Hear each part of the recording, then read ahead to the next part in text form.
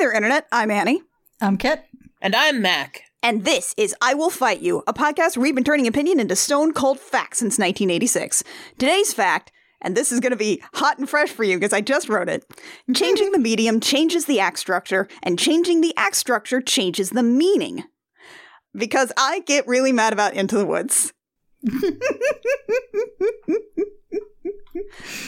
We are going to be talking about Into the Woods, which originated as a 1987 musical. Music and lyrics are by Stephen Sondheim, book by, I hope I'm pronouncing, James Lapine, seems correct. But it was also adapted into a live-action adaptation with Disney at the helm in 2014. So we're going to be talking about that, too. Because I imagine that went well. It's just, honestly, it's such a waste of so many actors. They really went for, like, a star f***ing cast. Agony's fun in it. I'll give it that. Agony is very good in it. We'll get there, though. But the big thing is that this is sort of one of my go-to examples of how different act structure becomes when you change the medium of a story. If it is written for one thing and you adapt it into something else, there's a lot of stuff that has to change in order to keep the integrity of the piece, and the Disney adaptation did not really take that into account. I've seen Into the Woods a lot. I really like Stephen Sondheim. I haven't seen the full scope of his work, but I really enjoy everything I have, and this is something, because I like fairy tales a lot, this really keys into my specific interests. Mac, you said you'd seen this over and over, like, or at least several times, right? The first time I saw it was like a stage show done by a local theater. The Old Town Players of Vincennes, Indiana. But then because I was like, I really like this, actually. And then I bought the CD at Walmart. And then I watched it several times once I found it on the internet. As a child, there was an Angel Fire page that had it. Nice. It was the slowest loading thing in the world. And then I've seen it since then a bunch of times. I remember the first time I saw the movie, I watched it with you. Oh, yeah. Oh no. But I've seen that again just because I honestly really like the agony scene, but that's about what I like. Yeah. So I've seen it a lot. I forgot we were doing this, so I just rewatched it last night, but I only made it like halfway through before I fell asleep. But, you know. But I know it enough that I can talk about it.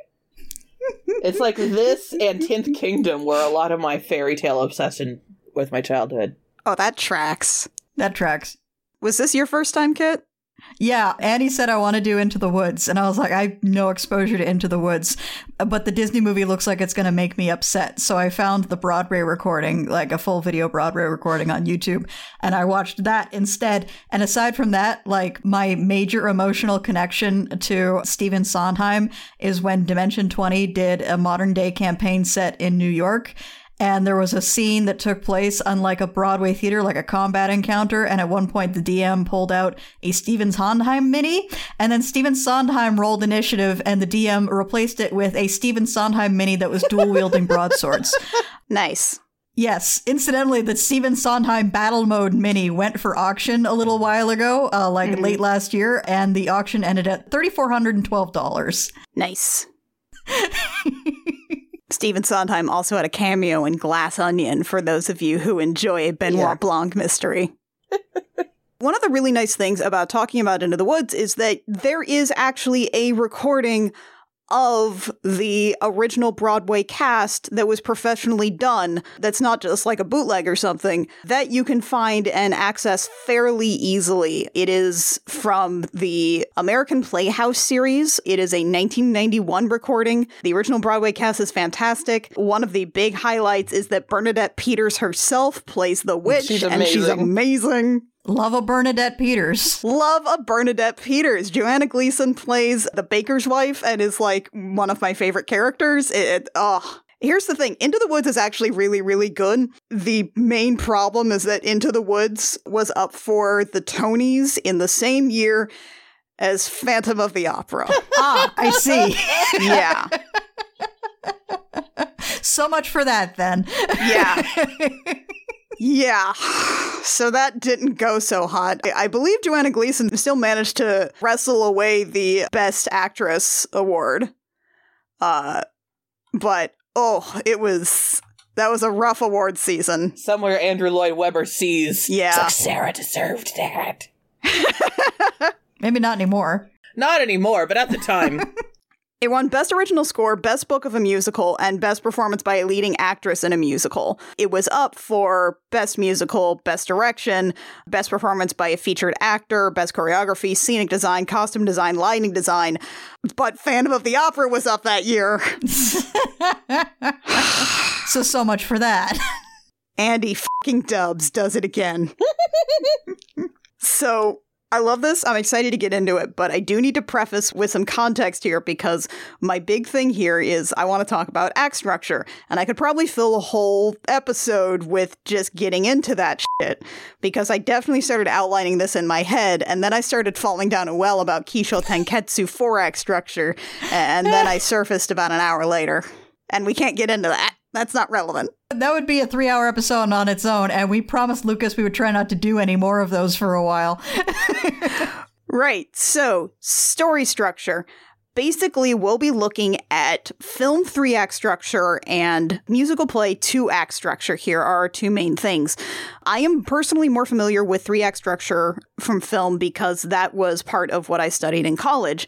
In particular, my main reading materials were Sid Field's book on 3-act structure, so we'll be using basically his model here as we go through these things. 3-act structure, essentially it is how we tend to understand stories, particularly in film. It's not necessarily that we're saying that every story has to map to a 3-act structure, simply that, at least for a Western audience, we tend to understand stories in these beats and tell them along similar lines. You can deviate from this, absolutely, and it can lead to spectacular results, but it's sort of in the same way that, as I alluded to earlier, Japanese storytelling structure tends to go into a 4-act, which is subtly different, and that tends to be why, say, for instance, you watch a Miyazaki movie, like a Studio Ghibli film, and something about it feels a little different to you. A lot of that is going to be because you are noticing, even if you don't have the language for it, that the story structure is different. So, I'm just going to run down the act structure beats, and because it's easier to show by example, and I'm a basic bitch, I'm just going to map these out to Disney's Beauty and the Beast real quick. Most people do Star Wars. Most people do Star Wars, yes. But the thing about Star Wars is that Lucas was so interested in, like, doing the really quick fucking shit about, like, Flash Gordon serials that it doesn't, I still feel like it doesn't totally map the way I'd like it to. But this is also a little bit of a cheat because Howard Ashman, the guy who did all these songs and lyrics for Beauty and the Beast, also came from a theatrical structure, so this is all sort of an Ouroboros looping in on itself. So, Act 1 in a screenplay tends to run about 30 pages, sets up the world of the story, and introduces the main character. Within that, we have the beat of the inciting incident, which is the circumstance that brings the lead character to the forefront, the situation that emotionally involves the character in the story, the scene without where there would be no story. For Beauty and the Beast, this is when Belle's father leaves for the science fair and does not return. Plot point 1 is where we move from Act 1 into Act 2, which is sort of where the story really begins. It's where the character embarks on a new journey. This is the part in Beauty and the Beast where Belle decides, upon arriving at the castle, to take her father's place and become imprisoned in his stead. This is where she meets the Beast. She discovers the enchanted castle. This is where everything kicks off for her.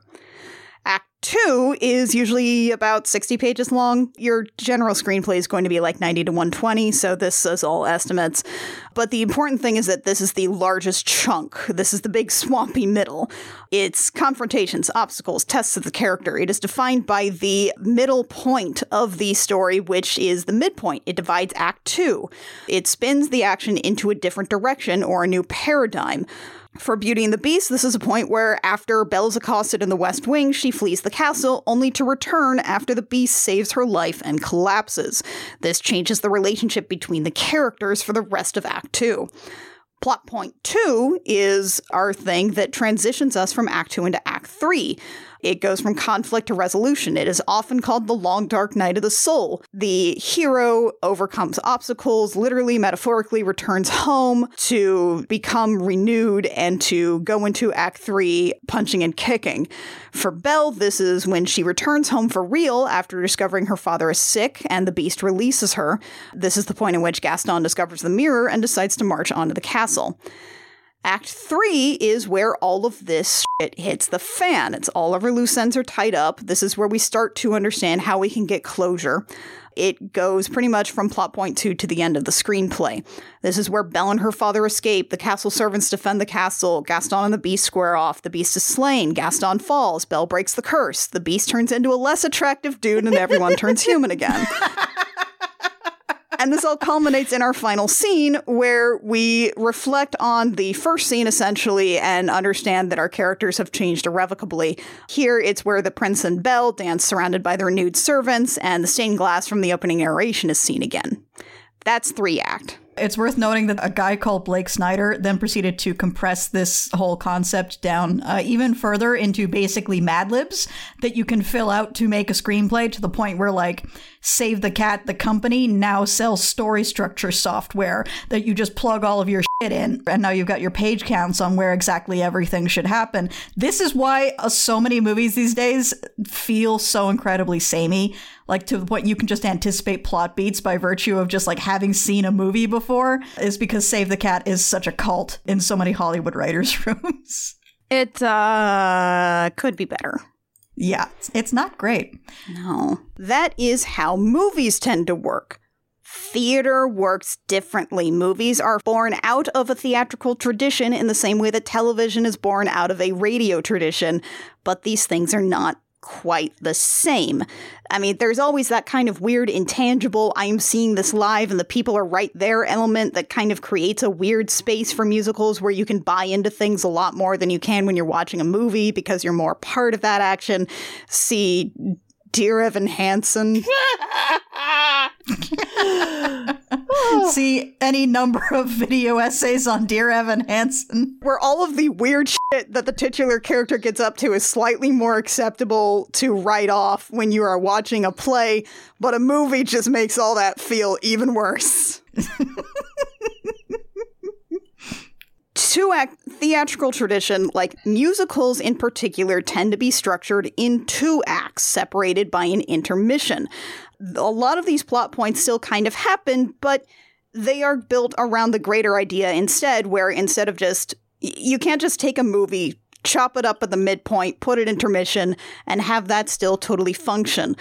Because the acts tend to structure as a question and an answer, or reflections of each other, to the point where intermissions usually involve like a time skip and something that happens at the beginning of Act 2 that re-examines the new normal that the characters have gone through, and now start the story again. There's still dramatic momentum, but it doesn't really have the same kind of, there's sort of a lull in the middle where these things sort of start to build and fall again. I actually found a great resource upon musical plot points on musicalwriters.com. For example, they have, like, their beats are the normal world, which is the opening image that defines everything. You have your inciting incident catalyst. You have your point of no return, where they make the choice to go forward, to move forward. It also ushers in a greater opposition by the antagonist, larger obstacles to overcome.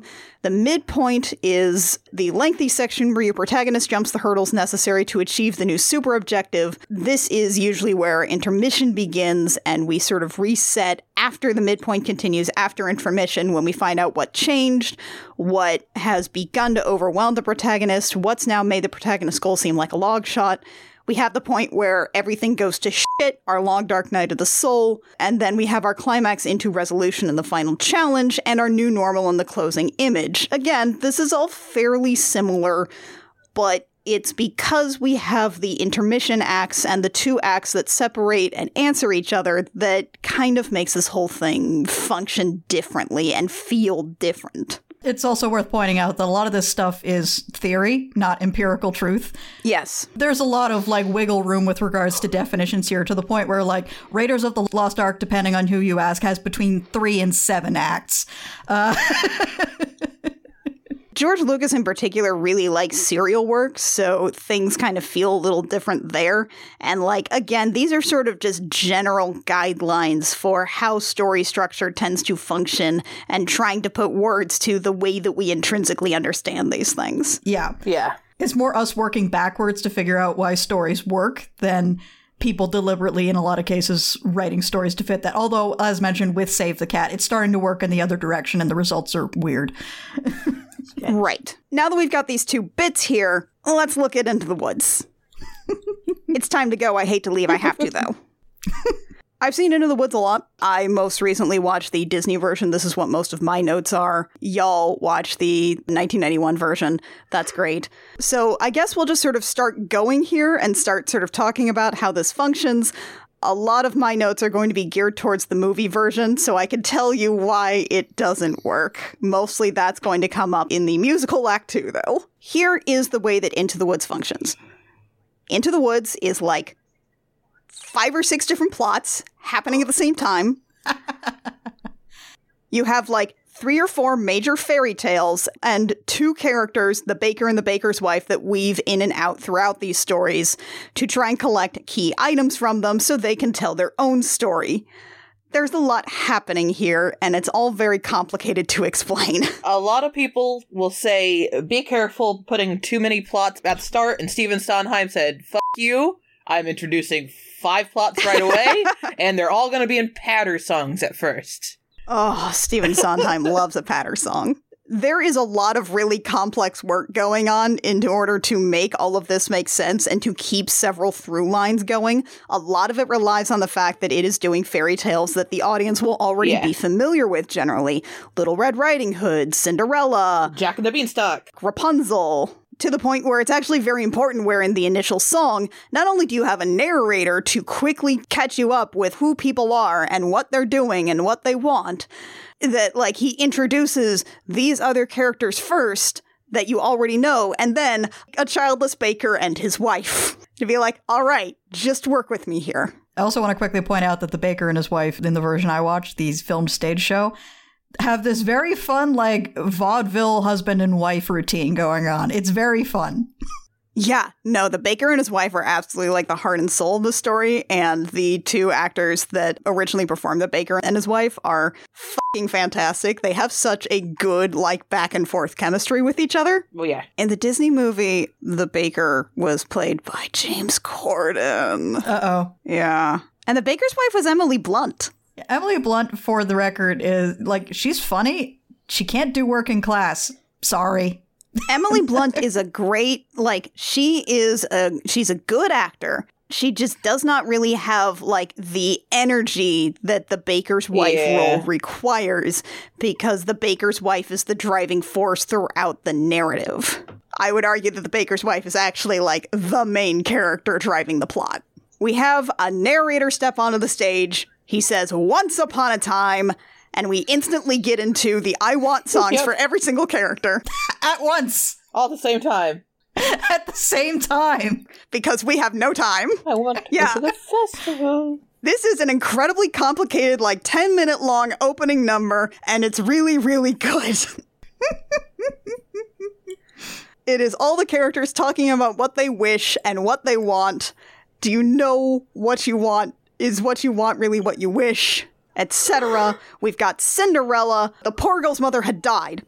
We've got Jack trying to milk a cow named Milky White, but he's a little dumb because he's a child. I do want to note real quick, when they introduced the stepsisters, I will say a very good casting choice here in the live action version is they did in fact get Lucy Punch back to be an evil stepsister again. Good. Oh, God. Good. Oh, God. I forgot that. She played a single other character. She has. She was one of the primary antagonists in the Series of Unfortunate Events TV show they did. Was she also playing a pastiche of this wicked stepsister? Pretty much, yes. She was a fashionable evil bitch. Hello. Lucy Punch loves playing a wicked stepsister. She loves it. Good for her. Good for her. There's something to be said for leaning into your casting. It's true. So we've got Cinderella, we've got Jack, we've got the baker and his wife, we've got Red Riding Hood, who has come in and is stuffing her face with a whole bunch of breads because goals, child. And it's also important that you have a narrator on stage. This is an actual person. The movie doesn't have a narrator. The movie just has a voiceover. Ugh. That doesn't work. Nope. Coward's option. It doesn't work. It doesn't work. It doesn't work with the fucking structure. So we cut really quick about how everybody here wants something. They're probably going to have to go into the woods to get it. There is an incredible part where Bernadette Peters as the witch enters the baker and his wife's house to have kind of a rap about how his dad ate all her vegetables. The witch, by the way, is played by Bernadette Peters in the stage show. She is played by Meryl Streep in the movie. I mean, I understand why. Yes. But also... But Bernadette Peters is a really tough act to follow. Yeah. Even if you're Meryl Streep. From the beginning with the Disney version, you can tell that they're, like, cutting some things, switching some things around. There are some parts where, like, Cinderella's dad is just completely cut out of the adaptation, which I guess is kind of lame because it feels like it's another reinforcement about the ongoing theme of parents and children. But I guess Disney didn't necessarily want to have Cinderella's father be a negligent drunk in their version. There's this bit with Red Riding Hood and the baker and his wife where Red is perpetually trying to steal bread and sweets and everything. And the wife is casually taking them back and giving them to her husband. But they actually have instead Emily Blunt Baker's wife is like, oh, darling, oh, sweetheart, just give her the bread. It's fine. Ugh. Ugh. She's such a little tot. Oh, that doesn't fucking work. Red is a thieving little glutton, and we love that for her. Yeah. To the point where Cinderella is doing this dramatic aria to summon birds to help her pick the lentils from the ashes. Red is like, and perhaps a sticky bun or 4 and a few of those pies, please. Like, I love this child, and she loves bread. I also love bread, Red. There's also parts where, like, they cut some of the narration and add narration elsewhere throughout this whole piece, and it starts to become apparent here where, like, Meryl Streep's witch, they cut some of the narration where the narrator is, like, quickly explaining what happened when you weren't watching that scene when we switched to one of the other protagonists. So they do it all in one take, and it makes Meryl Streep's witch feel like she's really eager to get to the point of this, because there's no cutaway to say, like, and then also she told them about how the baker had a sister or something, which is, like, it just seems like a waste of a Meryl Streep. It does. The first song, the Into the Woods song, it sets up, you know how this goes, basically. Cinderella is not allowed to go to the ball. Jack is sent off to market with Milky White the cow, who is a cow as white as milk, by the way. Keep that in your pocket. Red Riding Hood goes off to give some sweets that she may not eat to her granny in the woods. The baker and his wife are sent off by the witch on a quest to go find 4 magical items. The cow is white as milk, the cape is red as blood, the hair is yellow as corn, the slipper is pure as gold. If they get the witch these items in 3 days' time, they will be able to have a child because the witch cursed the family, and she can undo that when she wants, but, like, fuck you. Yeah, it's worth noting that she specifically cursed the baker's balls. There are repeated, like, physical motions towards the balls. Yeah, she's got a whole staff. She points exactly where she gave the curse. Yeah, she put the curse in exactly one spot. Mm-hmm. I laid a little spell on him. You too, son, that your family tree would always be a barren one. And also her garden looks great. So everybody gathers up all their things. They go into the woods. The baker demands that his wife stay home because the spell is on his house, whereas the baker's wife argues, no, we're married. This is our house. We should work together. And the baker's like, no, never. They have this thing in the adaptation where, like, they cut a lot of stuff that the play directly does with the baker and his father. And in the process, the way they try to bring it in instead is to give James Corden expanded sequences of spoken lines about how he is mad at his father for starting this whole mess and abandoned him or something. I don't want to watch James Corden be mad at his dad. No. Nobody does. This musical already has enough men being mad at their dads. Film in general has enough men being mad at their dads. Yeah.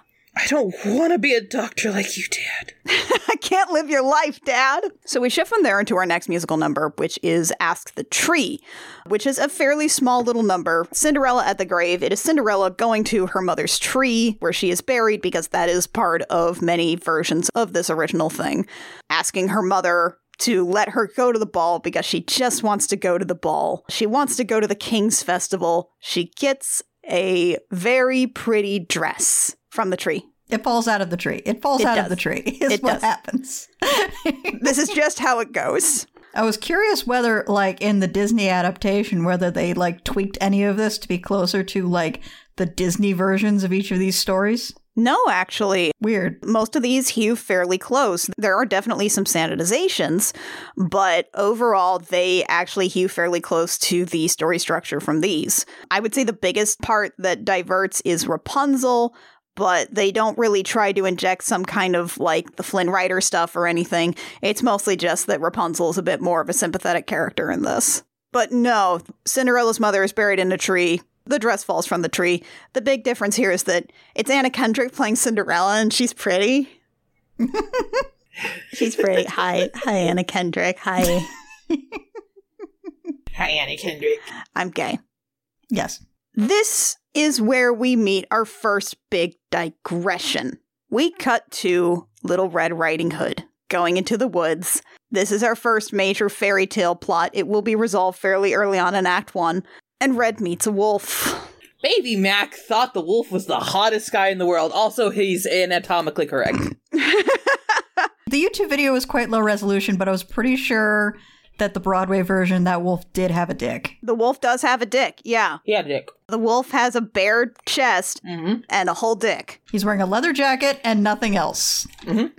But Baby Mac was like, ooh, evil creep? Yeah, I'm into that. The wolf is a role that is traditionally played by the same actor who plays Cinderella's prince. This is another one of those things where it is economically good in that you are using an actor to play multiple roles, but it is also thematically important in the kayfabe, kind of like what we talked about with the role of Mr. Darling and Captain Hook usually being played by the same actor. This is a musical that does not shy away from the fact that Red Riding Hood is often a story about a thinly veiled sexual awakening. Hence why the wolf has a dick. The wolf had his whole dick out in 1991. Yeah, that's hence why the wolf has his dick out. Yeah. The lyrics are very much like talking about, textually, he is singing a song about how much he wants to eat this child and gobble her up. It is a horny-ass song, though. It's very horny. And now I have to explain to you guys what the live-action version did. Oh, no. The movie version. I remember it's Johnny Depp. Johnny Depp? The movie version had Johnny Depp play the wolf. Isn't that a little on the nose? Yeah, 2014. Here's the thing. One of the things that when my friend Ben and I are talking about Into the Woods, we will often talk about how, like, first off, the whole thing with Red and the Wolf is usually a bit more palatable because traditionally Red is played by an adult, not an actual child. Yep. These things are slightly more palatable to watch because you know that this is an actual adult. They cast a child in the movie version. Oh, no. And then they put her opposite Johnny Depp. Really on the nose. Yeah, Johnny Depp does not have his whole dick out here. Well, thank God for that. They changed the wolf's design visually to make him look like a flim-flammer selling watches on the corner. Yeah. So he's deceitful, he's tricky, he's trying to get you to buy a watch and stray from the path. However, they don't change the lyrics at all. Oh, no. Or the tone of the song. Okay, I'm saying oh no, not just because they didn't change the lyrics, but because I just saw the picture that Mackenzie has sent. I don't like this at all. Oh, you found a picture of the wolf? Yep. Don't like it. I don't like it at all. Yep. No. And that's... Disney, you have so much money. You could have just done a CGI wolf. Yep, they could have just done a CGI wolf. This is one of those instances where I'm like, actually, no, I don't want practical effects. Just give me a wolf that's not actually there, please. I think that's the only thing that would make this palatable to me. Yeah, but nope, it's Johnny Depp. And his whole song, and he's definitely going full Johnny Depp in these songs. Oh, no. And he's like, I'm gonna be thirsty. I'm going to be hungry while looking at this actual child. Oh, boy. Like, I mean, I guess at least we don't have to have Johnny Depp sexually menace a child textually, but it's also missing the point of how this Red Riding Hood part is structured, and they know it. Yeah. Yeah, like there is value in having it be the it's exciting, but it's scary, but it's exciting, but it's scary, but it's exciting thing. Yeah. Red will sing a song later on about this. There's value in telling the story that way. Red will tell a song later on about this that directly talks about that, and it's not really the same thing when it's like, oh, a flimflammer sold me a watch on the corner. Like, there's even a version of this that's palatable where the child is played by an actual child. I do think you would have to take Johnny Depp out of it, though, before it becomes palatable. Absolutely. You know what? What if we just blanket rule, take Johnny Depp out of it? Yeah. Just in general, where you would have inserted a Johnny Depp, don't. Don't. Have you considered don't? One of the major ways that a lot of people were introduced to one of Stephen Sondheim's other works, Sweeney Todd, was with Johnny Depp and Helena Bonham Carter. Yeah, Helena Bonham Carter, another actress, British actress who just can't do working class. Ugh. Can't do it. What if you just didn't have him? So we skip into that because we know what's going to happen there. And this is the part where instead we come up with the baker and his wife because the baker's wife has followed him because the baker is useless. He keeps forgetting all of the things that he has to get. He's not good at this at all. To be fair, if I'd heard that list once and never again, I would also just, forget which was which. It's true. Why didn't you write this down, bud? Meanwhile, the baker's wife just had this immediately. She's like, you don't remember? The cow is white as milk, the cape is red as blood, the hair is yellow as corn, the slipper is pure as gold. It's like, it's a whole thing. We also have this bit where the baker is wearing his father's old hunting jacket. In the musical, he's just like, oh, hey, it's my father's old hunting jacket. And look, in the pocket, I found some beans. Maybe they're like from the witch's garden. I don't know. They're just beans. And the special beans. You know, the beans. The beans. In the movie version, it's like, oh, here is your father's hunting jacket. And he's like, I don't want that. How dare you bring it to me? Oh, my fucking God. My father. Oh, God. Shut up, Danes Corden. This is the part where Jack meets the baker and his wife. And oh, there's this really great bit where they're kind of bickering back and forth, the baker and his wife, and the baker's wife grabs the baker's face, turns him towards the cow, and says, the cow is white as milk. Emily Blunt doesn't actually sing that part, and it makes me sad. She is not as loud and cartoonish as the baker's wife role needs to be. Because the baker's wife here is the one that's like, pay the boy for the beans. What do we have? We pay for the cow. What do we have? Oh, we have beans. Oh, beans. Oh no, not our magic beans. Like, you can see her working through the con as she's doing it, and it's very fun. It's so good. The baker's wife is great.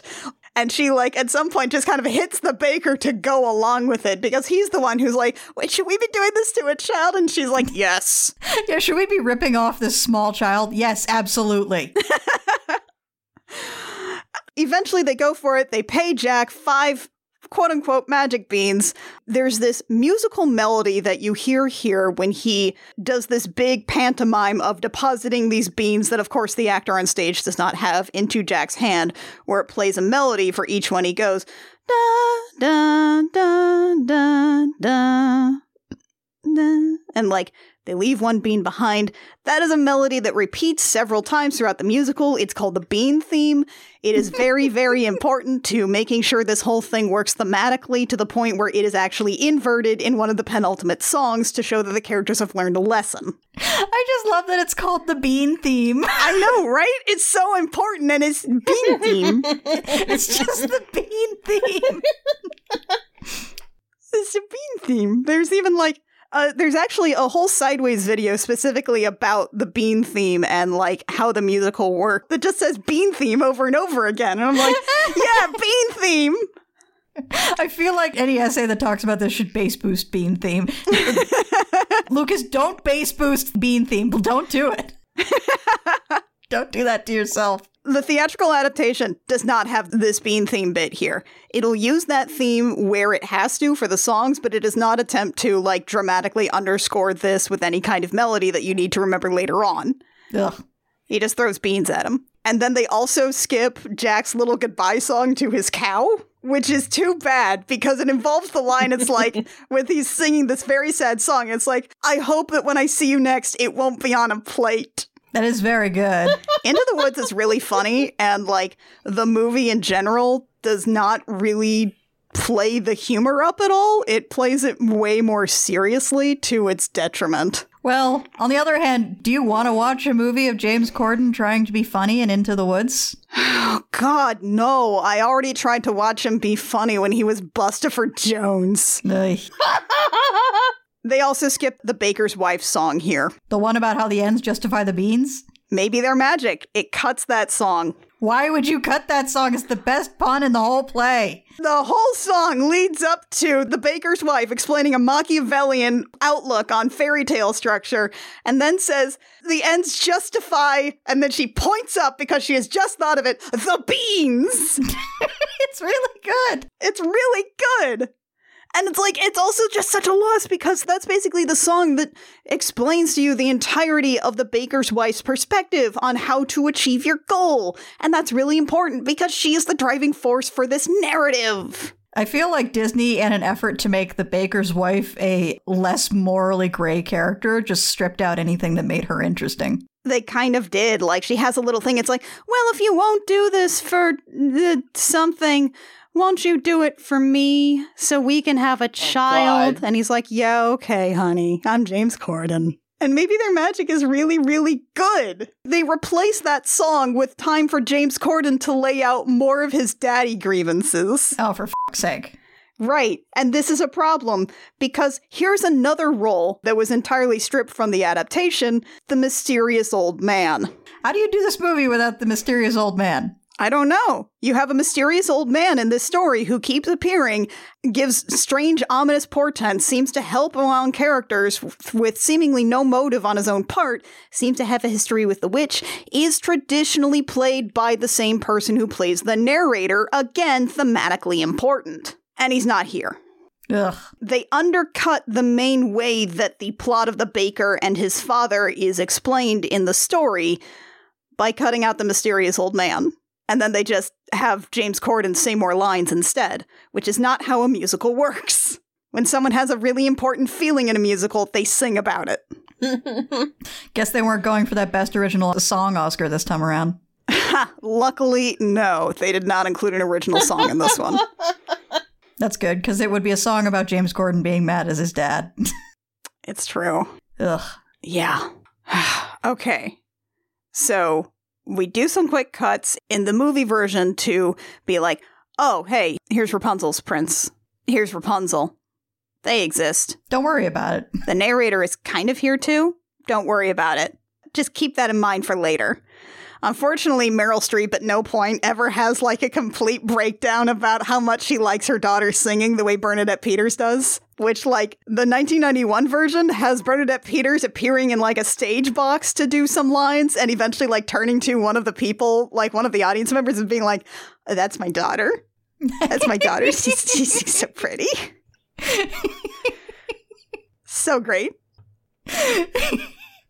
Yeah, the filmed version actually has, like, the camera do a double take and spin around to one of the stage boxes to where Bernadette Peters is shouting like Statler and Waldorf. And she's, like, right next to a kid who's, like, staring at her baffled. Like, he's not sure when she got there. No one is.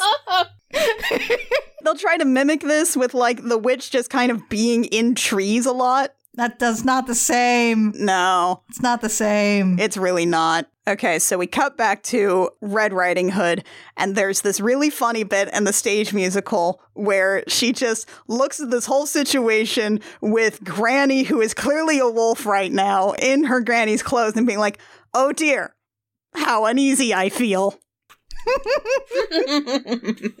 This is a line. We know this is a line.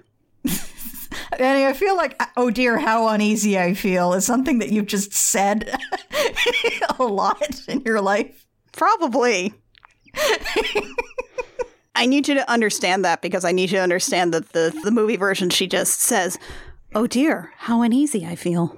Oh, boo. Yeah.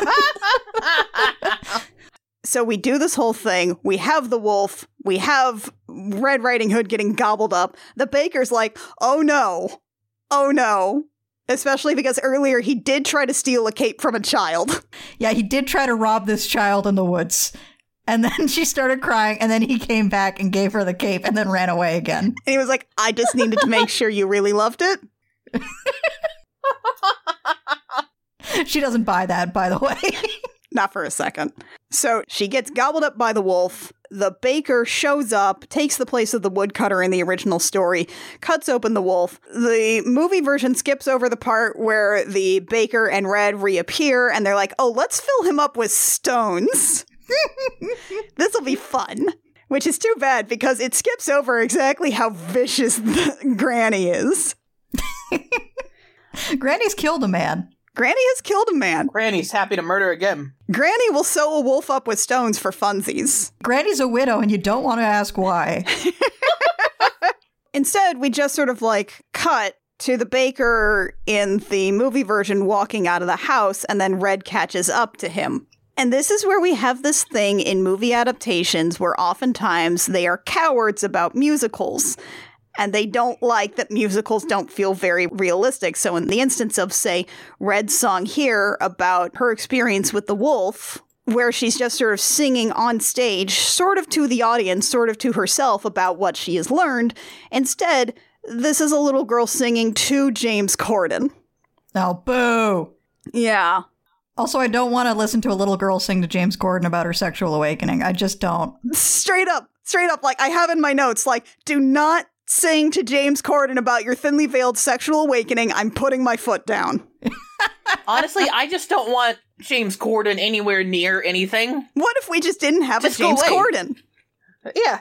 And like, because the thing is that like, this is a really important song because she's like, he made me feel excited, well, excited and scared. And then she ends with like, take extra care with strangers, even flowers have their dangers. And though scary is exciting, nice is different from good. That's one that actually is very important for anyone to remember. That's a ridiculously important thing about this entire story. So now she gives her cape to the baker. They have one item. They have the cape as red as blood. Because she doesn't need one, because her granny's going to make her a wolfskin cape. Yeah, Granny's killed a man. The conspiracy brain part of me is like, well, yeah, I wonder why Disney wouldn't be totally down with the message, nice is different from good. No, I mean, they still have it. It's still an important thing. It's still something that's repeated later. It's just that she's singing it to James Corden, and that doesn't really work when a character is imparting, like, the lesson they've learned, you know? I think they're just afraid of having characters just sing about things. Anyway, Cinderella's back. She has left the festival. She is pursued by the prince. Cinderella's prince is played by Chris Pine. She is hauling a surprising amount of ass considering the shoes she's wearing. I feel like they gave Cinderella's dress for Anna Kendrick in the adaptation, like a high-low skirt and maybe some shorts under there. Also, I do have to say that Chris Pine as Prince Charming. Yeah, that is correct. That's correct casting. Chris Pine is the guy who understands the assignment the most here. Chris Pine hams it the fuck up in the movie version. I don't have any notes for Anna Kendrick because I'm gay. I don't have any notes for Chris Pine because I am still bisexual, but also he really understands what he's doing here. He knows what he's doing, and he's happy to be doing it. Yeah. I would argue that he is probably the most knowing what he's doing in the film version. Agreed. And so we have the Cinderella song that it's like, he's a very nice prince, which we'll repeat a couple of times here. And it's cute because we have this bit where it's just like the baker's wife and Cinderella just trading gossip. And it's like, oh, so what are you doing out in the woods? Oh, my husband's breaking a spell. Ooh. And then as Cinderella escapes from the ball and leaves the baker's wife is like, oh, you have you have slippers. Those are gold. I need those shoes. I'm wondering if, like, the feeling I got from the stage show, the interaction between them was definitely like two strangers at a bus stop late at night. Like, we're gonna chat because there's nobody else around. We do not know each other, and neither of us quite knows what to say. Yeah, I would say that's about the right vibe, except a little muted, because while Anna Kendrick is doing her best, there's just no energy that you're getting from Emily Blunt here. Just nothing. Nothing. You're just getting nothing from her. And then also, like, they cut the reprise of A Very Nice Prince during the second night, so you don't have that continued, like, oh, we're here at the same bus stop. Hello. I love this song because it is just gossiping, because so much of this song is structured around the baker's wife prompting Cinderella to tell her more about the ball because it sounds so magical, and Cinderella's like, he has charm for a prince, I guess. It was fine. We danced. In the second one, she's like, they have far too much food. I do like the line, they have far too much food, because it sounds like something a serving girl would say at an obscenely catered event. It's very much like, these people have too much money. This is far too opulent. Nobody's going to eat all this. This is all going in the trash. What is going on? Then in the stage musical, The Stroke of Midnight Rings, we hear that there is one midnight gone. In the movie, that's pretty much where this stops. Meryl Streep announces there is one midnight gone, and then we just sort of cut to dawn the next day. We cut out a whole song, First Midnight, which is done by the company, where everyone just sort of walks through the stage, announcing lessons of the stories that they have learned, which will develop over the course of the musical, which is really too bad. I love that part so much. The song itself definitely has that feel of, like, walking home at 3 a.m. with all the other people who should not be out this late. Absolutely. Especially because you'll even come by with Cinderella's mother and the stepsisters that are just, like, talking about what they have learned about going to the ball and how they're not having any luck. Yeah, don't wear mauve to a ball is one of the lessons learned there. Or open your mouth. And then what happens is that in the stage musical, we simply have Jack suddenly cutting in the next morning with Giants in the Sky, which is one of the big songs from this, and it's really, really good. In the movie, we cut to the baker who's asleep under a tree. Jack arrives, and James Corden is here to dumbly prompt Giants in the Sky to happen.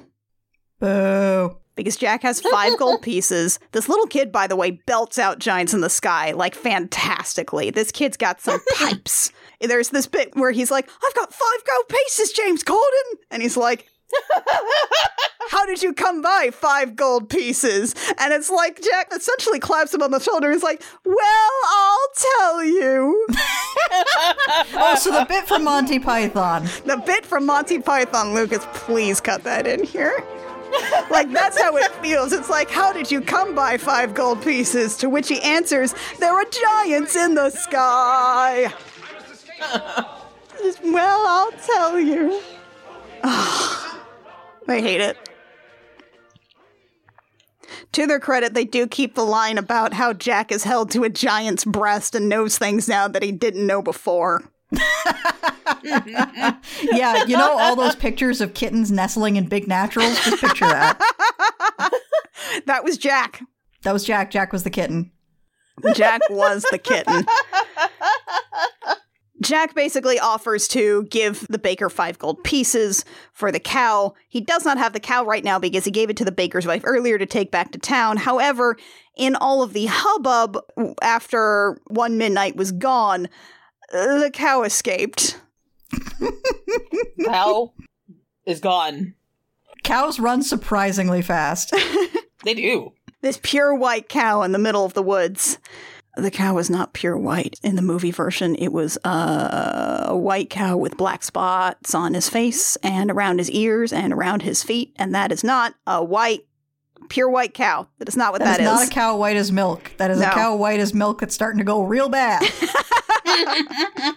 I'll also say that because they use a real cow, they lose a lot of the physical humor, which is the actors handling a large plastic cow prop with a handle. Oh, God, yeah, it's really good, especially like...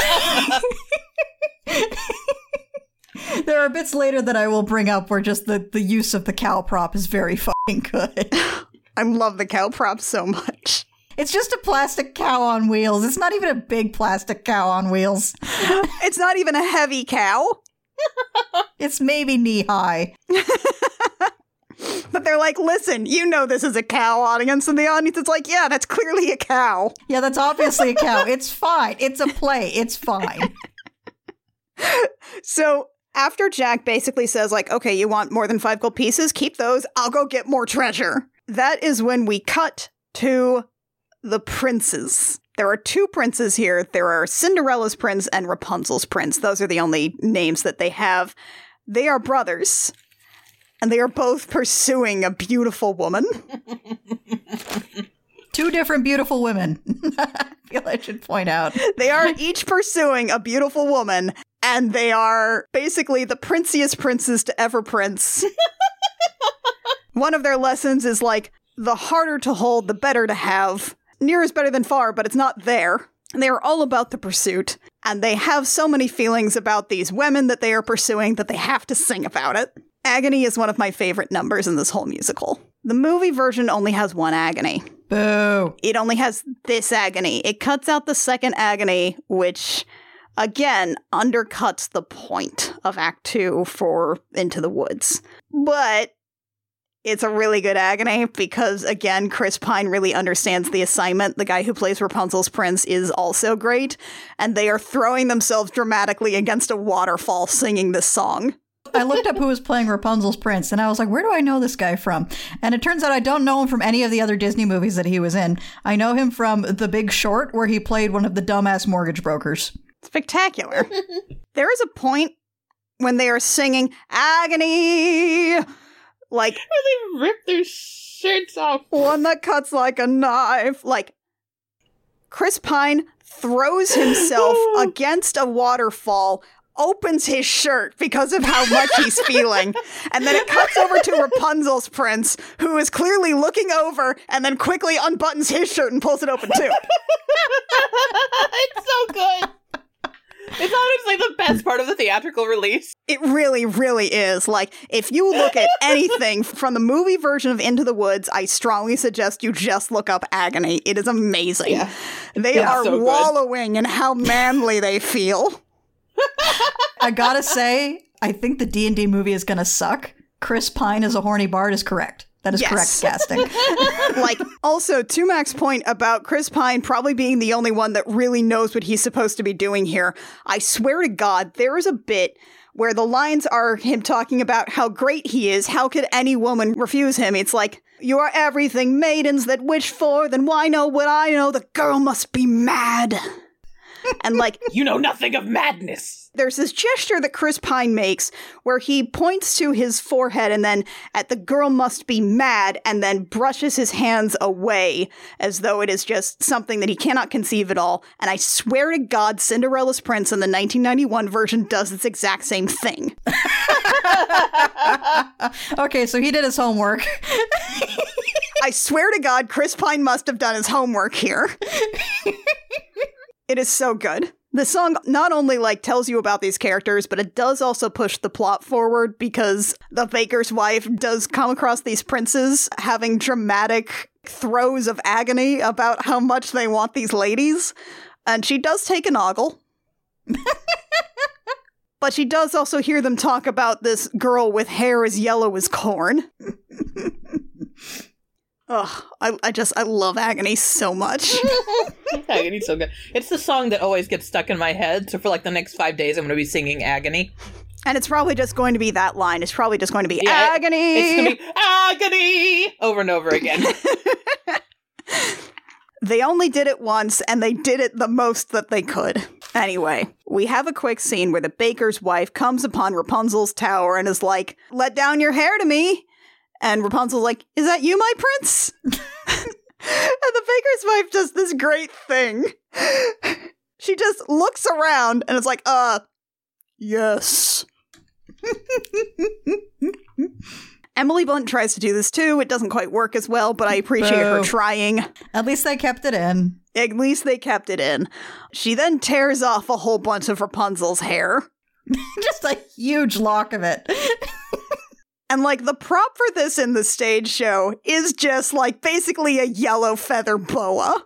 She even keeps slinging it around her neck like a boa. Which is, oh, that's hair. That's gross. Don't. The problem is that, in the movie version has this whole problem with colors anyway, where everything is kind of, like, realistic colors. It's kind of washed out and blue, and everyone's, like, dressed in, well, that is not like, hair yellow as corn, is it? It's just blonde. Nobody is dressed in, like, bright colors except for, like, Red Riding Hood, and even then she has this simple blue dress when she takes off the cape, so she just sort of blends into the background. No one here is dressed like they are part of a fairy tale. And so it's just blonde hair. It's just blonde hair. I think they cut this part in the movie. I don't quite recall when they have, like, we have the cape and the cow. You have the cape. Which the delivery on that in the stage version is so fucking good. Joanna Gleason is like, she absolutely deserved that fucking award that she wrestled from Andrew Lloyd Webber.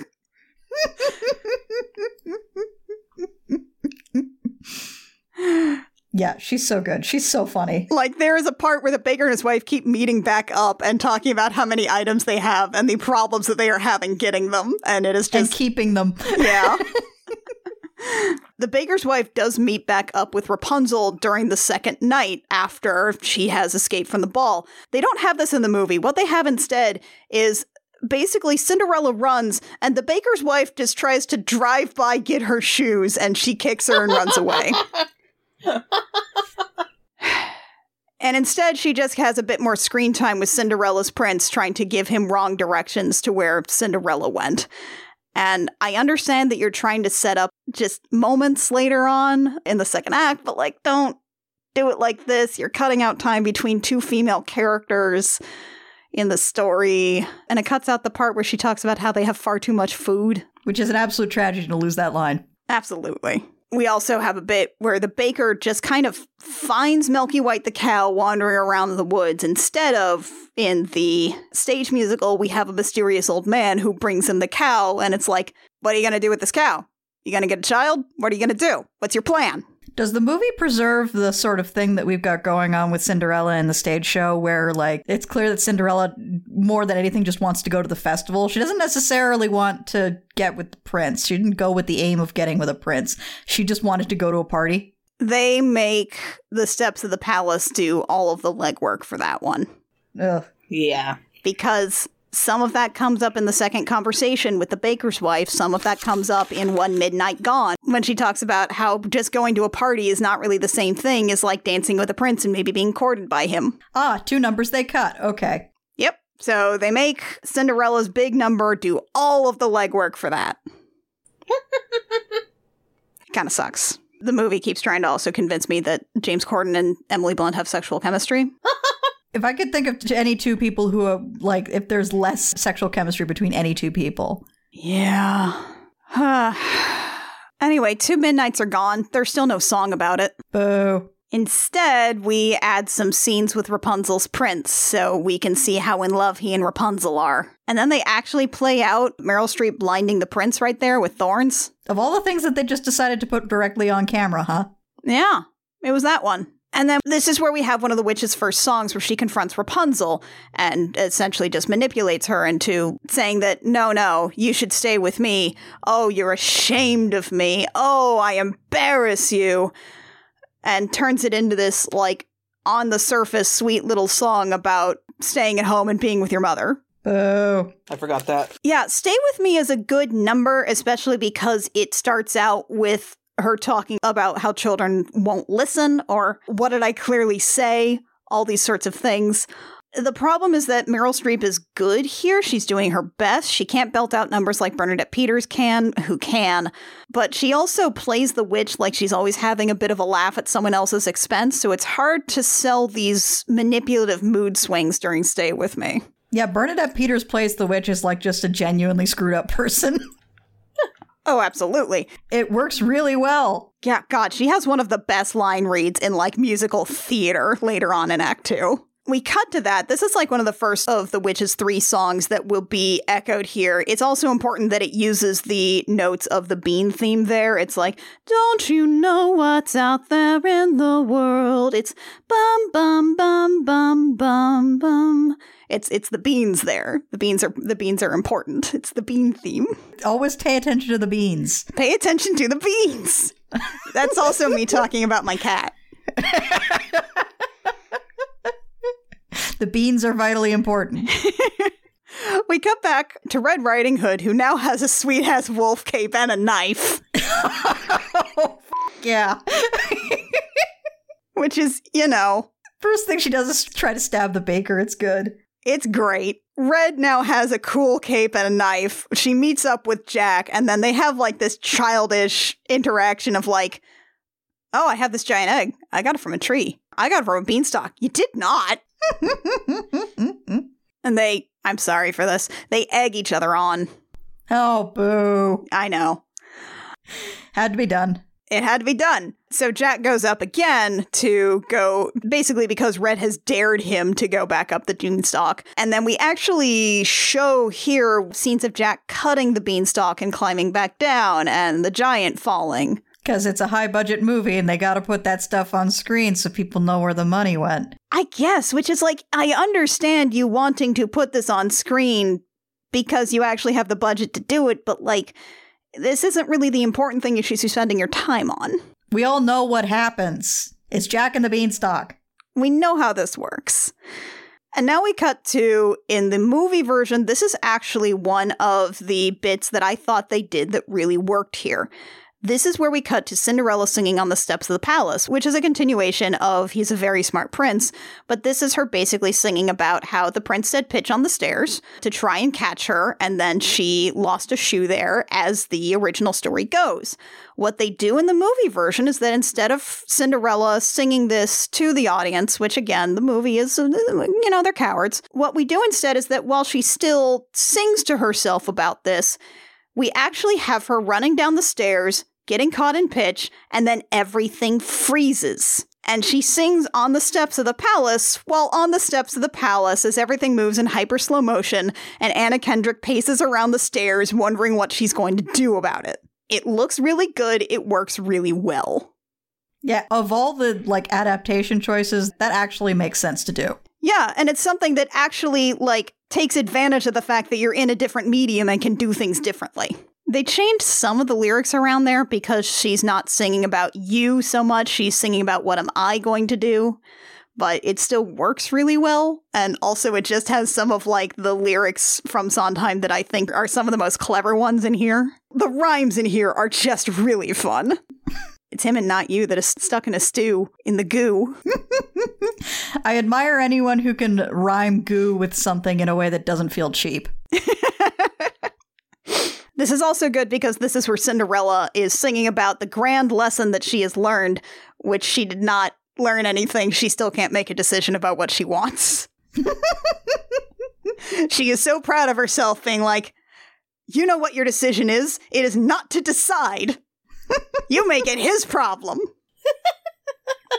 And so here is where we are almost done with Act 1 of the stage show. This is where things get a little weird because the movie version starts to do things out of order because they felt that they knew how the rise and fall of action was supposed to go. Oh boy. Oh god. What happens in the stage musical is that the baker and his wife have all 4 items because Cinderella, after she escapes from the palace, swaps her shoes with the baker's wife. The baker and his wife have a really cute song earlier here in the stage musical, and you should go look at it, but it's not good in the movie. James Corden cannot be cute and flirty with Emily Blunt. It just doesn't work. Or anyone. Or anyone. Usually what we have here is the baker and his wife resolve their thing with all of the items. We have a really big problem here because Milky White died earlier, by the way. Yeah. Milky White died, and it was just like the plastic cow fell over. That's how you know that Milky White has died. There's a moo sound effect, and the plastic cow just tips over. It kind of clatters a little on the stage. Also, when the old man gives Milky White back to the baker, he does the whole thing where he tries to lead it away, and then he just visibly gives up and just lifts the cow by a handle on its back and runs off with it. It's so good. Ugh. Again, it's a funny show. This show is at its funniest when it's like, you know what? This is a fucking play. We know you're all on board here. Maybe that's why the movie couldn't be funny. Man, probably. They took themselves way too seriously. Yeah, so Milky White had died, and the baker's wife went to town to get a new cow and put flour on it to make it white. The witch appears as midnight falls, and she's like, so where's my fucking cow? And they're like, here. She's like, they clearly dust the plastic cow with flour. It's great. That cow doesn't look white as milk. Well, we had a white cow. And it's like, well, what did you do with it? It died. We buried it. So go get it. I'll bring it back to life. I'm magic.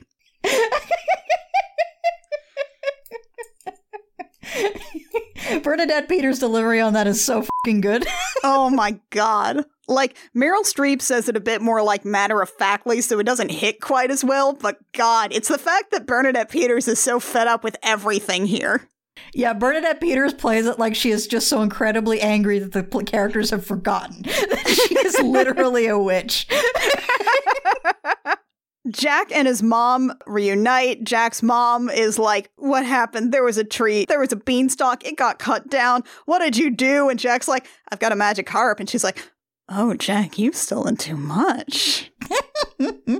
But Jack also meets up with the baker and his wife, who now have to feed these magic items to the cow, which the cow will eat, I guess? Yeah, so let's be clear. They have to feed a cloak, which, fair. Cows are a bit like goats in that they eat things they shouldn't. Human hair. Mm-hmm. A shoe. And a shoe. And a shoe. Keep in mind, this is the gold slipper. It would actually be funnier if it was the glass slipper, because then you just gotta feed this cow broken glass. But yeah, they feed the shoe to the cow. You have to feed a whole gold shoe to the cow. And then it's like, now milk it. And Jack's like, it's cool. Milky White only milks for me. I do forget half the time what the cow's gender is, but I definitely can do this. Sorry, I just remembered the line in the beginning where they talk about, we've no time to sit and dither while her withers wither with her. Stephen Sondheim, you magnificent bastard. Yeah, you need a running start to say that one and not trip over it. You really do. Do you think any of Stephen Sondheim's actors just threw a script at him? Surely at least once, right? I feel like if anyone did it, it was Bernadette Peters. They feed the items to the cow. The cow does not milk. And they're like, what did you do? And turns out, well, the witch can't have touched any of the magical objects. And that was her daughter's hair. Oops. Oops. But instead, they're just like, okay, you want hair as yellow as corn. I've got an ear of corn. Just take the corn husk out. The corn silk out. Just take the corn silk. And lo and behold, it works. Oh, for fuck's sake. It's a fairy tale. The shit just happens. I just love this weird little cul-de-sac in the scene. Right? Like, they set it up, it's a problem, and then, like, it's resolved within a weird couple of seconds. Yeah, well, like, within, 30 seconds, they've resolved it completely, and all it does is just, after the fact, explain why the witch couldn't go out and get these things herself. Yeah. That's all it's there for. It's just there to say, okay, now shut up. When Stephen Sondheim writes, he's like those programmers who don't use backspace.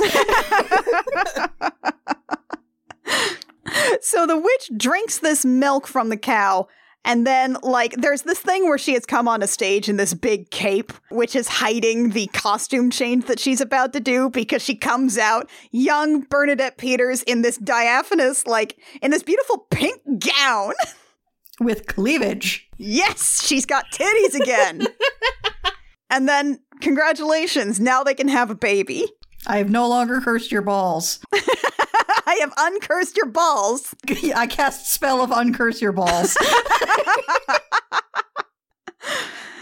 And then what happens is that this is sort of the resolution of Act 1. So what we do here is that we're just like, okay, Now let's wrap up these other stories real quick. We've got Jack and his mom right there. That's fine. They're taken care of. We already know what happened with Red. Let's check in on the princesses with their princes.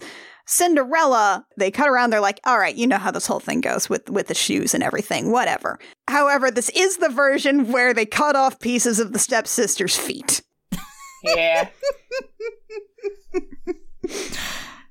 And the prince leaves with his maimed bride, and then the tree goes, "That ain't the bitch." And he goes back and tries again twice. They do this really funny pantomime bit where it's this big plastic horse, and so in order to be like, yes, we are riding the horse, they just bounce really hard on this plastic horse.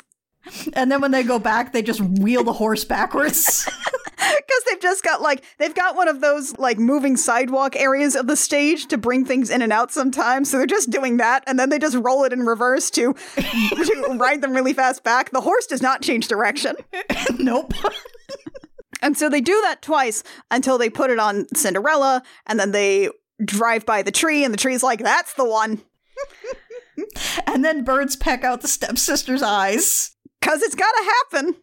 Why does it have to happen? Well, there's birds, you see. We just gotta remind the audience that there's birds. It's important for Act 2. And then we sum up the entirety of Rapunzel's story of oh yeah, she was banished to a desert. She gave birth to twins. Then she found her husband, who was wandering around being blind, cried into his eyes, which they do a very funny bit to do that here. Yeah, the tears visibly sting when they hit. She launches tears into his face, into each eye. Then he can see again, and then they get married or something. And that takes a long time, right? They're just like, all right, you know how this goes. Don't worry about it. You don't really know how this goes because Rapunzel, we don't really talk about that much. But what they do instead in the movie version is they do Cinderella's thing first, then they do Rapunzel's thing. They don't play any of these as jokes. Oh. They never actually even pass the tree to hear that reprise of Cinderella at the tree. He just notices that there's blood in the shoe, and then they just throw the stepsister off the horse. Oh. I mean, I guess that could still be played as funny, but it's not quite the same, is it?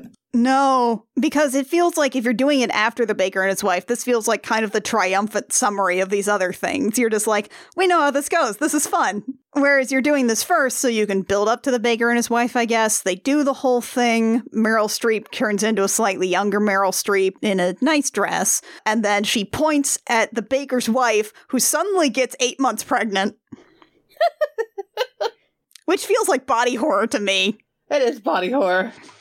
Yeah, no, that's terrifying. That's fucking horrible. Yeah, suddenly she is massively pregnant and all of her organs have rearranged themselves. Ow. She didn't even get to have sex with her husband to do that.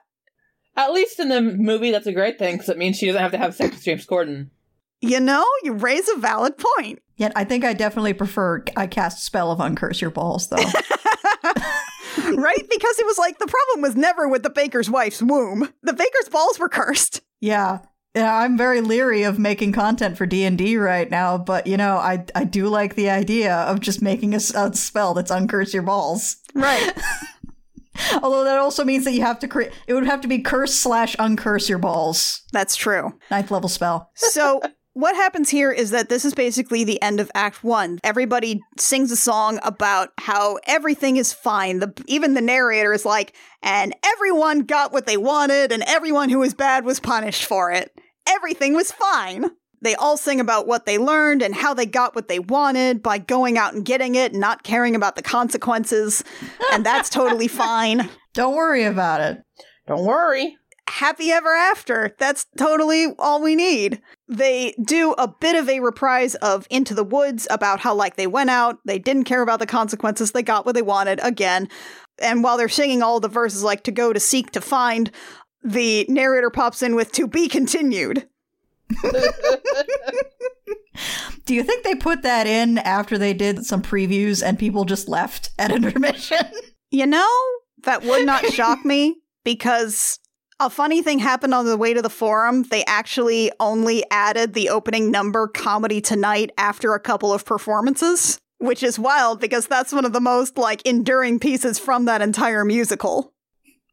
I mean, I was watching this and it got to the intermission and I was like, I wonder how many people just left.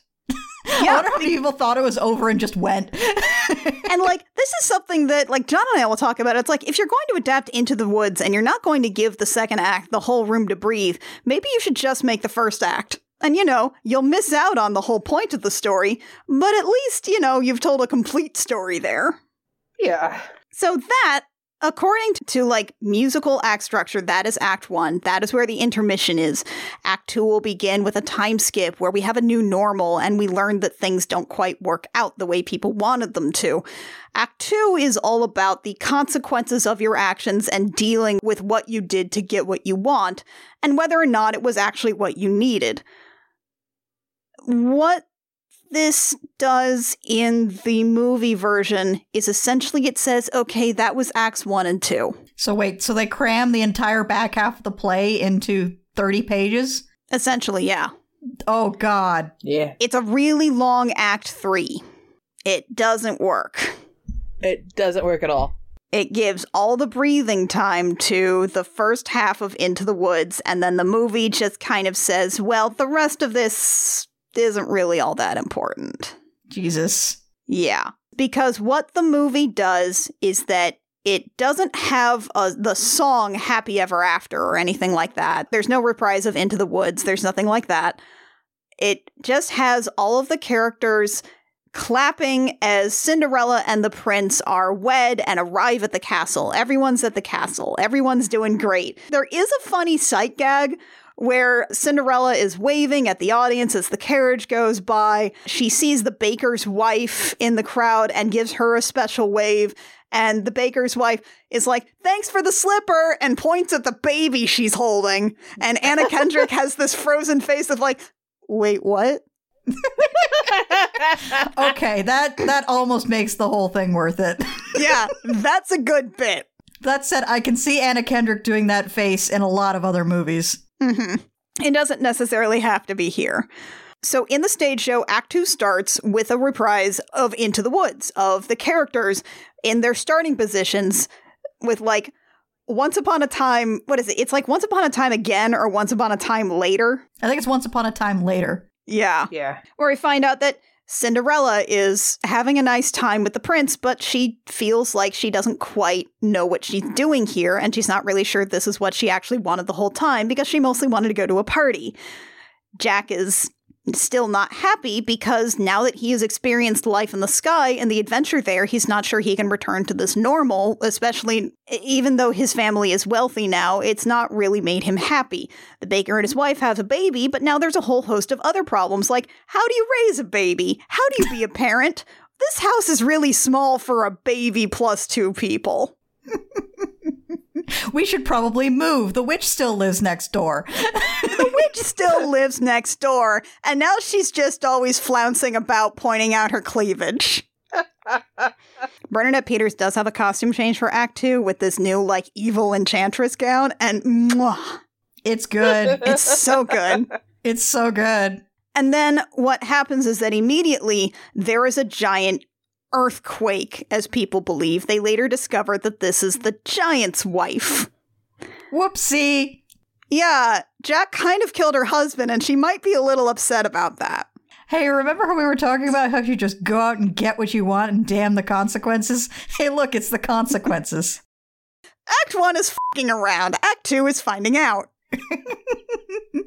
What happens instead in the movie is that, like, we don't really have this time change. We don't have a soft reset of anything. They're just all at the castle, and then there's an earthquake, and they're like, oh, that seems bad. Everyone go back to your homes. And the narrator, who is still a voiceover, is like, and then they all went back into the woods. Boo. But the paths were different, and they tried to get back to the village, but everything was different. The characters try to go back home in the second act.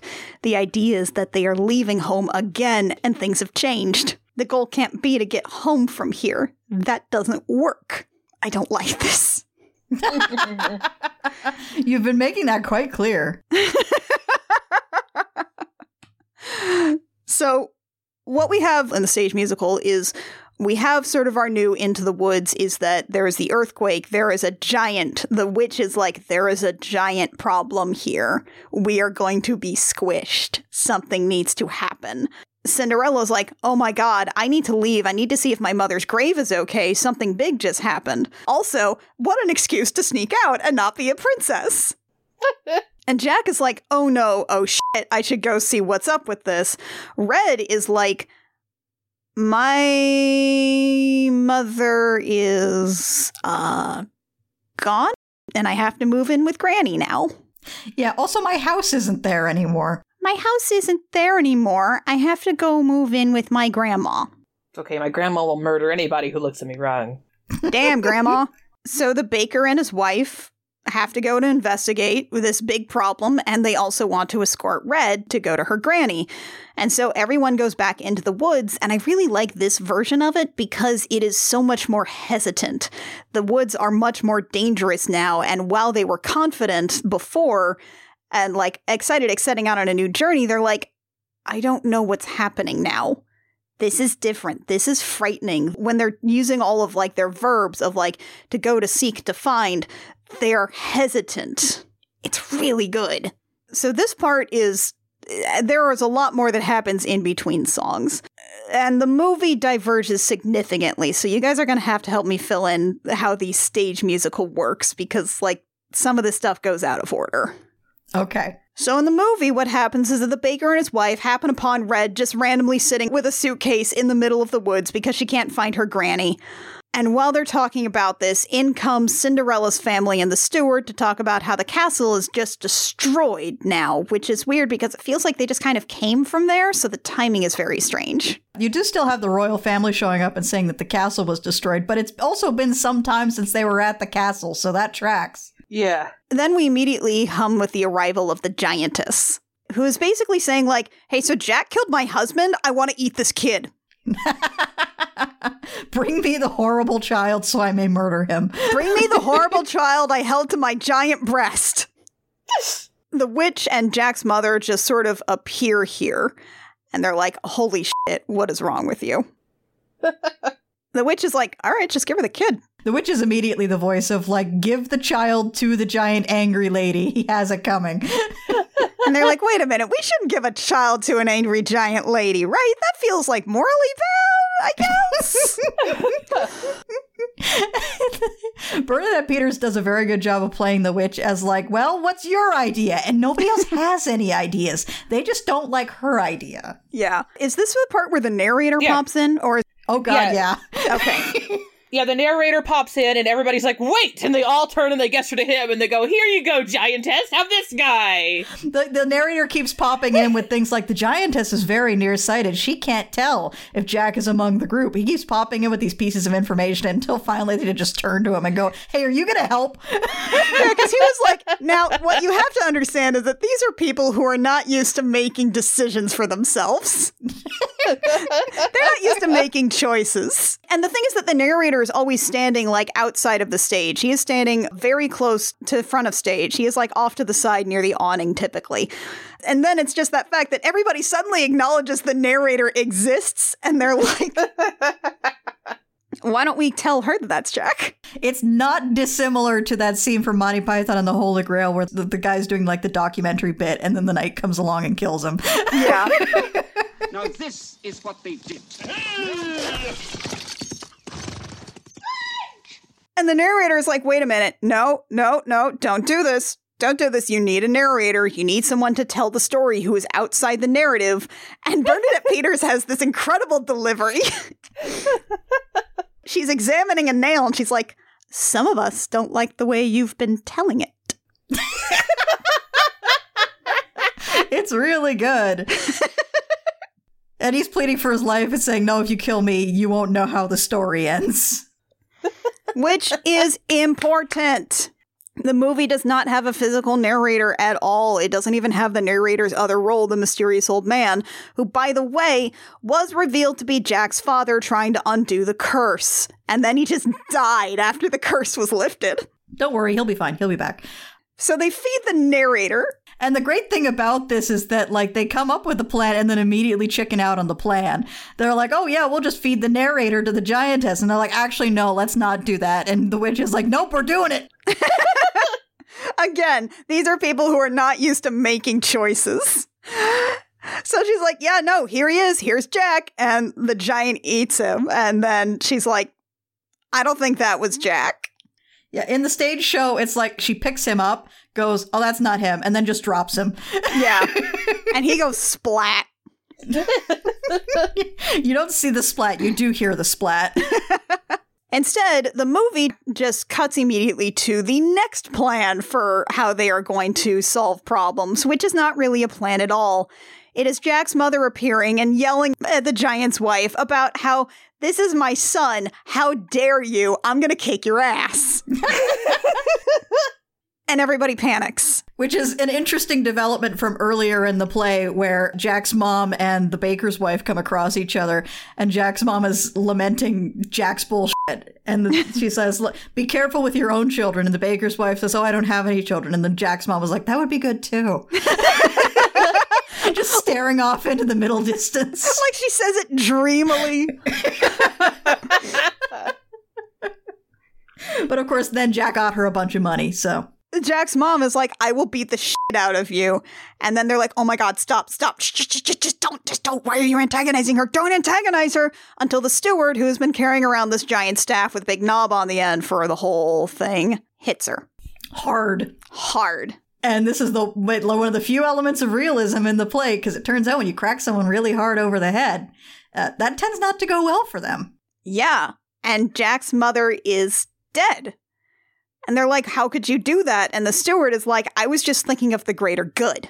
It's a bit weird in the stage show because, like, they don't have Jack's mother, like, drop at any point, so she dies standing straight up. The implication is clearly that, like, she collapsed to the floor. But in terms of, like, where the actress physically is, the stage director just decided, no, we're not going to put her on the floor. She's just going to be standing up and die there. Yeah, she is just facing the audience. She is on the moving track of this set. So she will stand straight up until they basically use this moving track to roll her off set while someone sort of does the motion of closing her eyes. It's a little odd.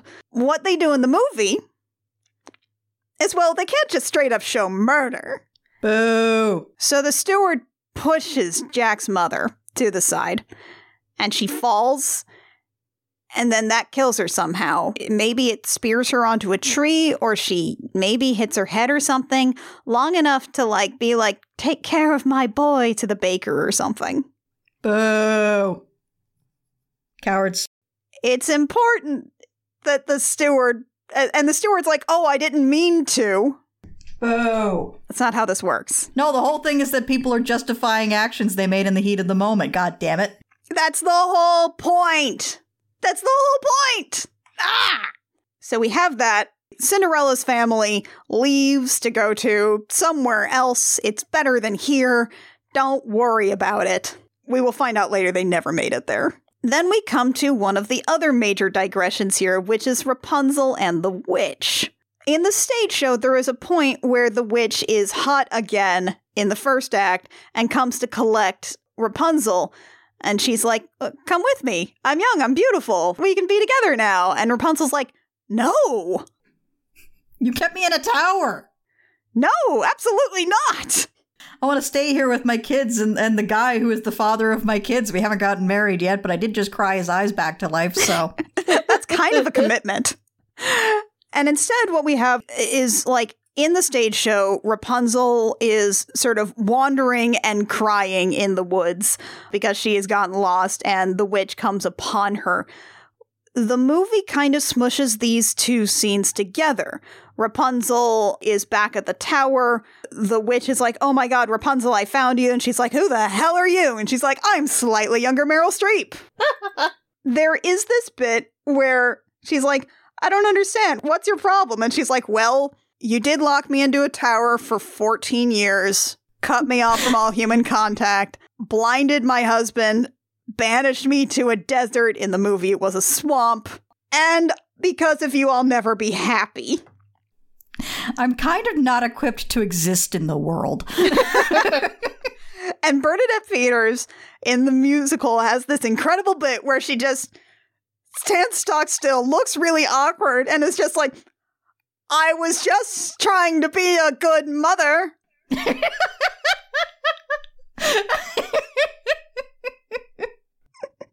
She knows this is bullshit.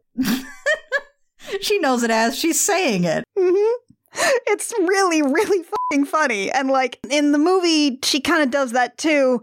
It kind of comes off a little like comedy, but it's most she's like, I was just trying to be a good mother. No. No. You have to know how bullshit that line is.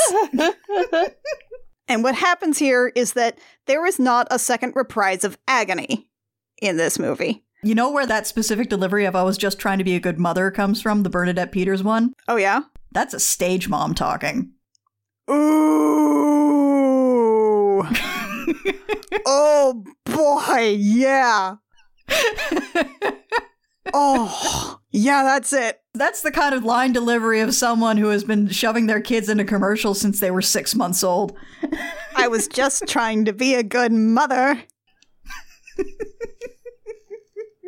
Guarantee at least half of the people in that show have heard that line from a mother. Yeah. From their mother.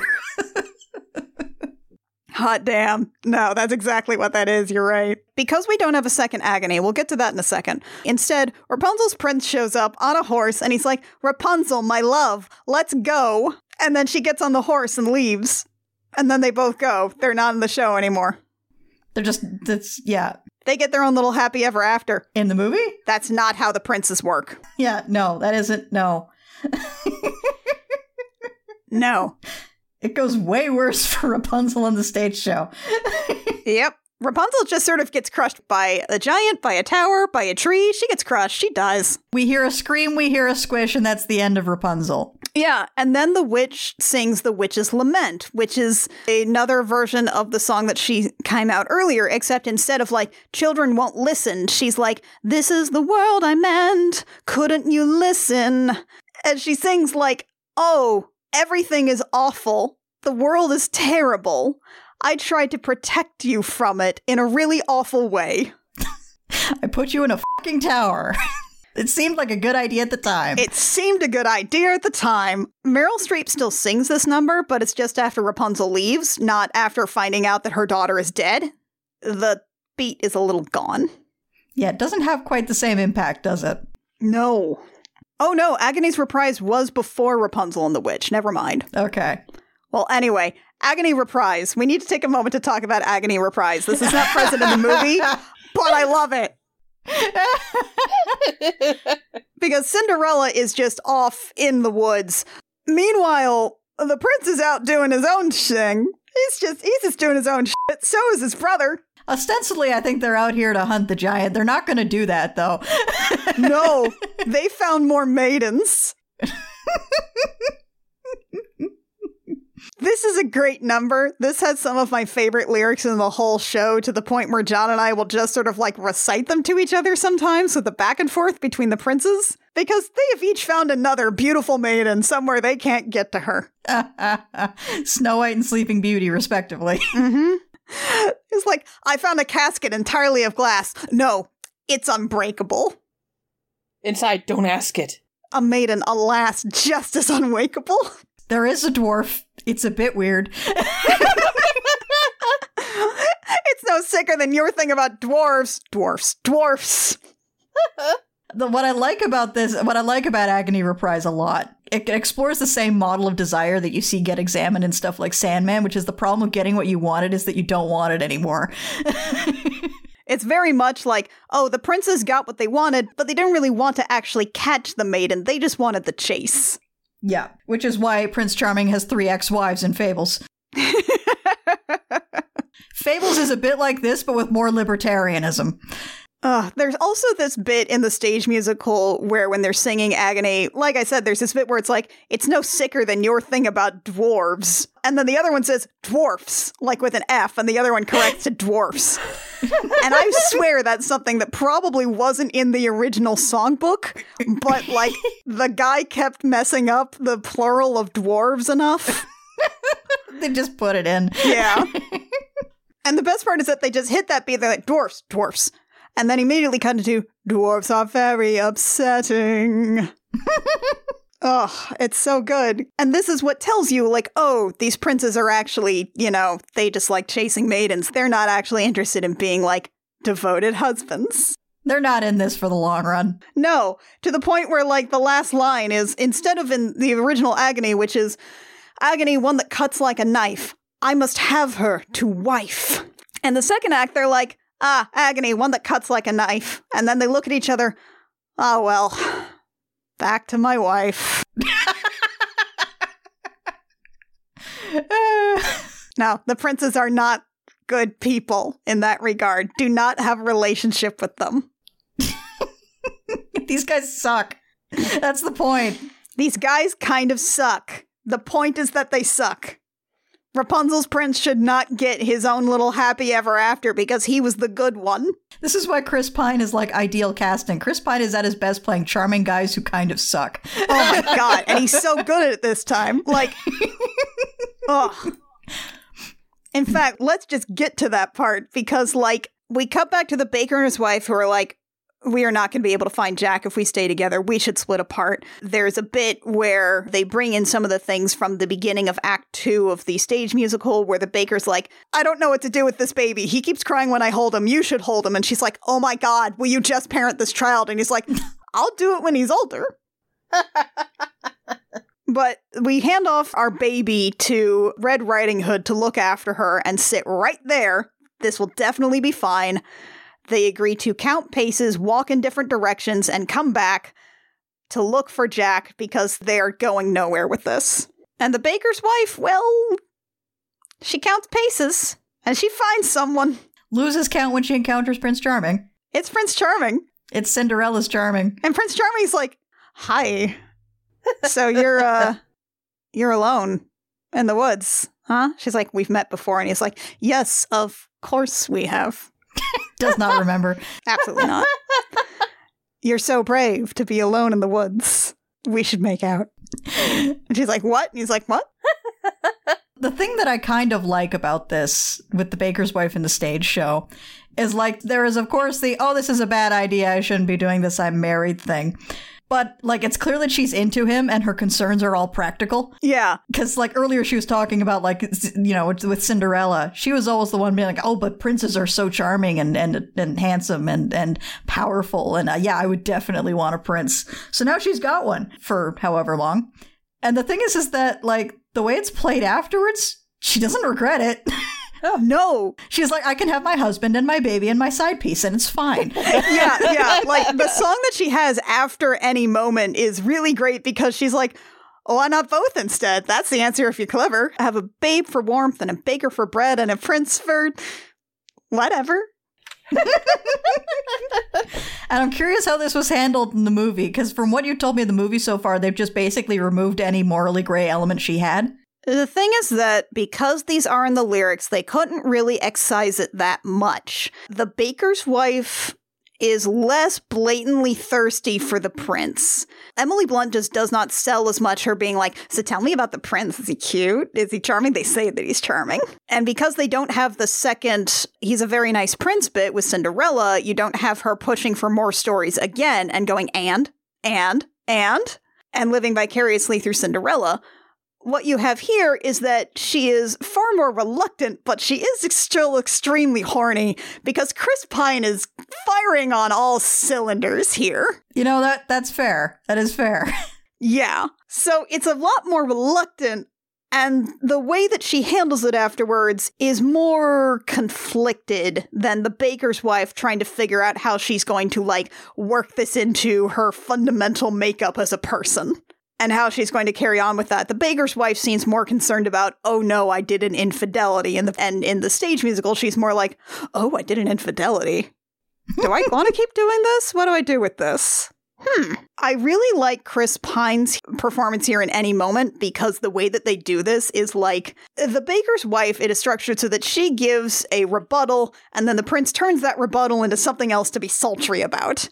And they do that with Chris Pine turning away as she's like, this is foolishness or something. And he turns away and he comes back firing on all cylinders, full seduction, like foolishness can happen in the woods once again, please. Like, he's like wrapping his arms around her. The kisses are very, very thirsty. Chris Pine knows exactly what he's doing here. He gave the exact right performance. He is flawless. Unfortunately, the rest of the movie. Emily Blunt's outfit is far less disheveled, so you get the feeling that they really just did some, like, heavy makeouts. As opposed to in the stage show where, yeah, they f***ed. They banged! Baker's wife got it! And she has a whole thing where she's like, okay, I got what I wanted. What do you do when you get what you wish for? Well, you get hit by a falling tree. It's what happens. Yeah. Emily Blunt does an okay take here. It doesn't really have the vivaciousness of what the role requires. But, you know, she does get hit by a tree or fall down a cliff or something and die afterwards. Because the baker's wife has to die. Kind of. So she dies. We will cut back really quickly to the baker finding Cinderella as he is wandering off with the tree over his mother's grave being gone. And he's like, oh, you look like the princess, but dirty. Oh, you're the princess. Whoops. So Cinderella has joined the party. Blah, blah, blah, blah, blah, blah, blah, blah. Now we cut back to Red, the baby, the baker, Cinderella. The baker's wife is gone. And now the witch is back and she found Jack. And she's immediately like, okay, let's feed this kid to the giantess and this will be all over. Like, that is going to solve all of our problems here. Anything else we do is prolonging this. Let's just feed the giant a boy. And of course, the others just hem and they haw. So there's a great line and great delivery from Bernadette Peters here, which is, you're not good, you're not bad, you're just nice. Yeah, we have two songs back to back here. One of them is Your Fault, which is a very quick-paced manic song where all of the characters start blaming each other for doing everything and trying to figure out whose fault this whole thing was, because these are characters not used to making choices. They will not take responsibility for their actions.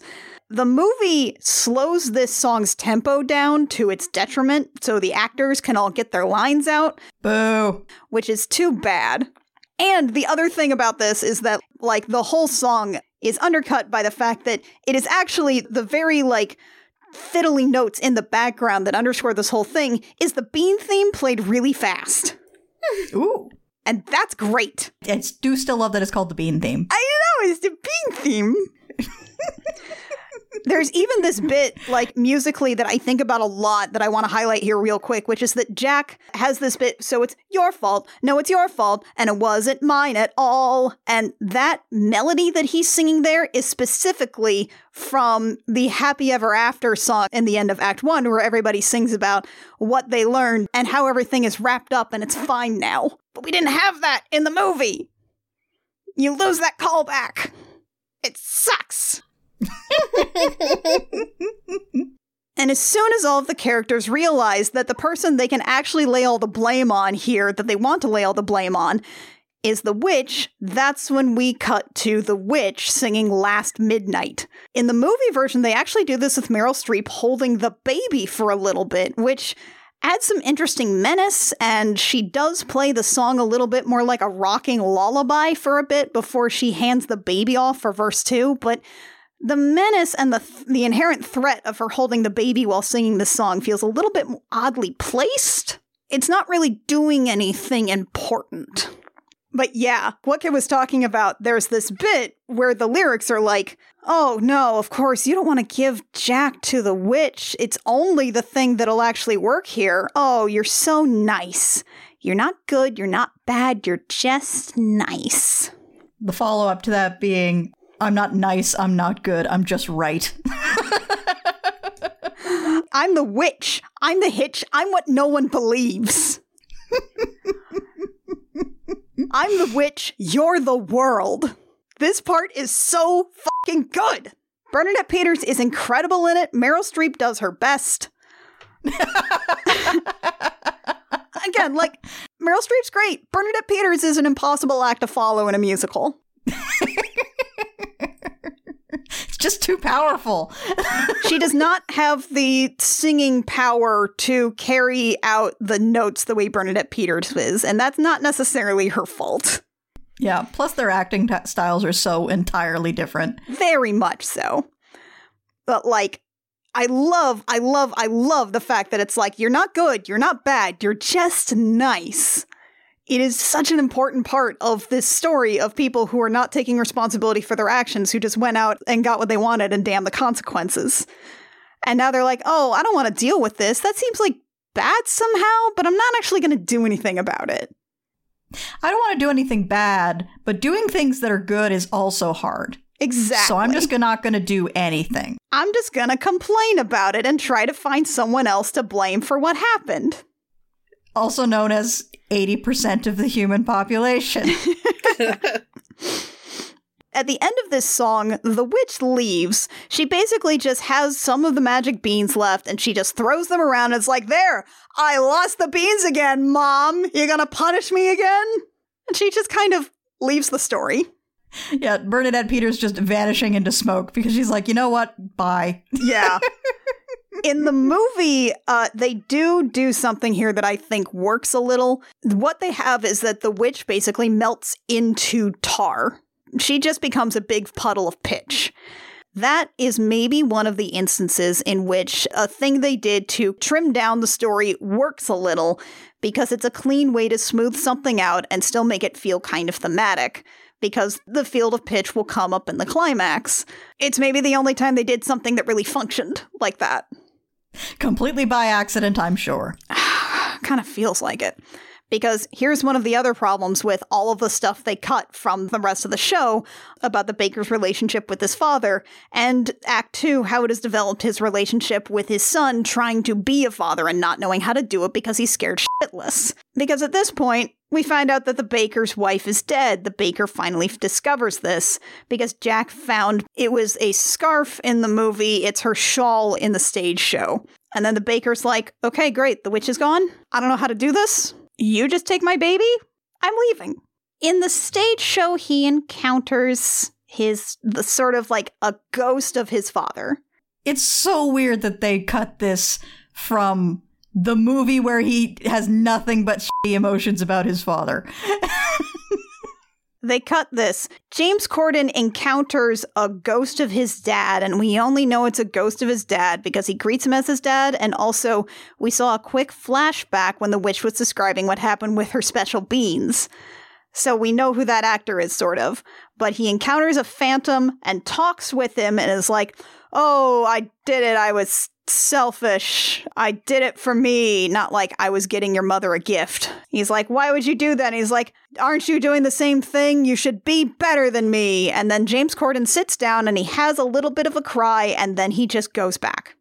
Why wouldn't they have his emotional turning point be a song in a movie that's a musical? It's a musical. Characters can't just have big emotional changes without singing about it. That's what the structure is for. That's what the medium is for. If you're not having songs, then you shouldn't have songs at all. Exactly. This is an important song. This is the baker's turning point. He sings a song that's a duet with the ghost of his father about parenthood and how messy and f***ed up it is and how you have to keep trying. No More is really, really good. And they just cut it. And James Corden has a cry and then just walks back to where the others are. For sake. Just cowards. They're cowards. And then to make matters worse, what happens in the stage show is that everybody talks about how they're going to deal with the giant. The baker even says, like, we must all think together. And then they each contribute parts of this plan for how they're going to deal with the giant. James Corden comes back and he says, I have an idea. I know what to do. Boo. How dare you? How dare you? How dare you? How dare you give all the good ideas to James Corden movie? They still have the bit where Cinderella meets back up with her birds, and then they tell her the hot goss about her husband, the prince. And then they also tell her in the stage show, oh, you know that giantess? We can peck out her eyes. We've done it before. We'll do it again. We love pecking out eyes so fucking much. Did anyone just say the word, we'll peck out anyone's eyes. We want to do it so fucking bad. Cinderella, was somebody mean to you today? Can we peck out their eyes? We'll do it. We'll do it. We'll do it so. We'll do it with no thought whatsoever. Please let us peck out somebody's eyes. All we need is an excuse, Cindy.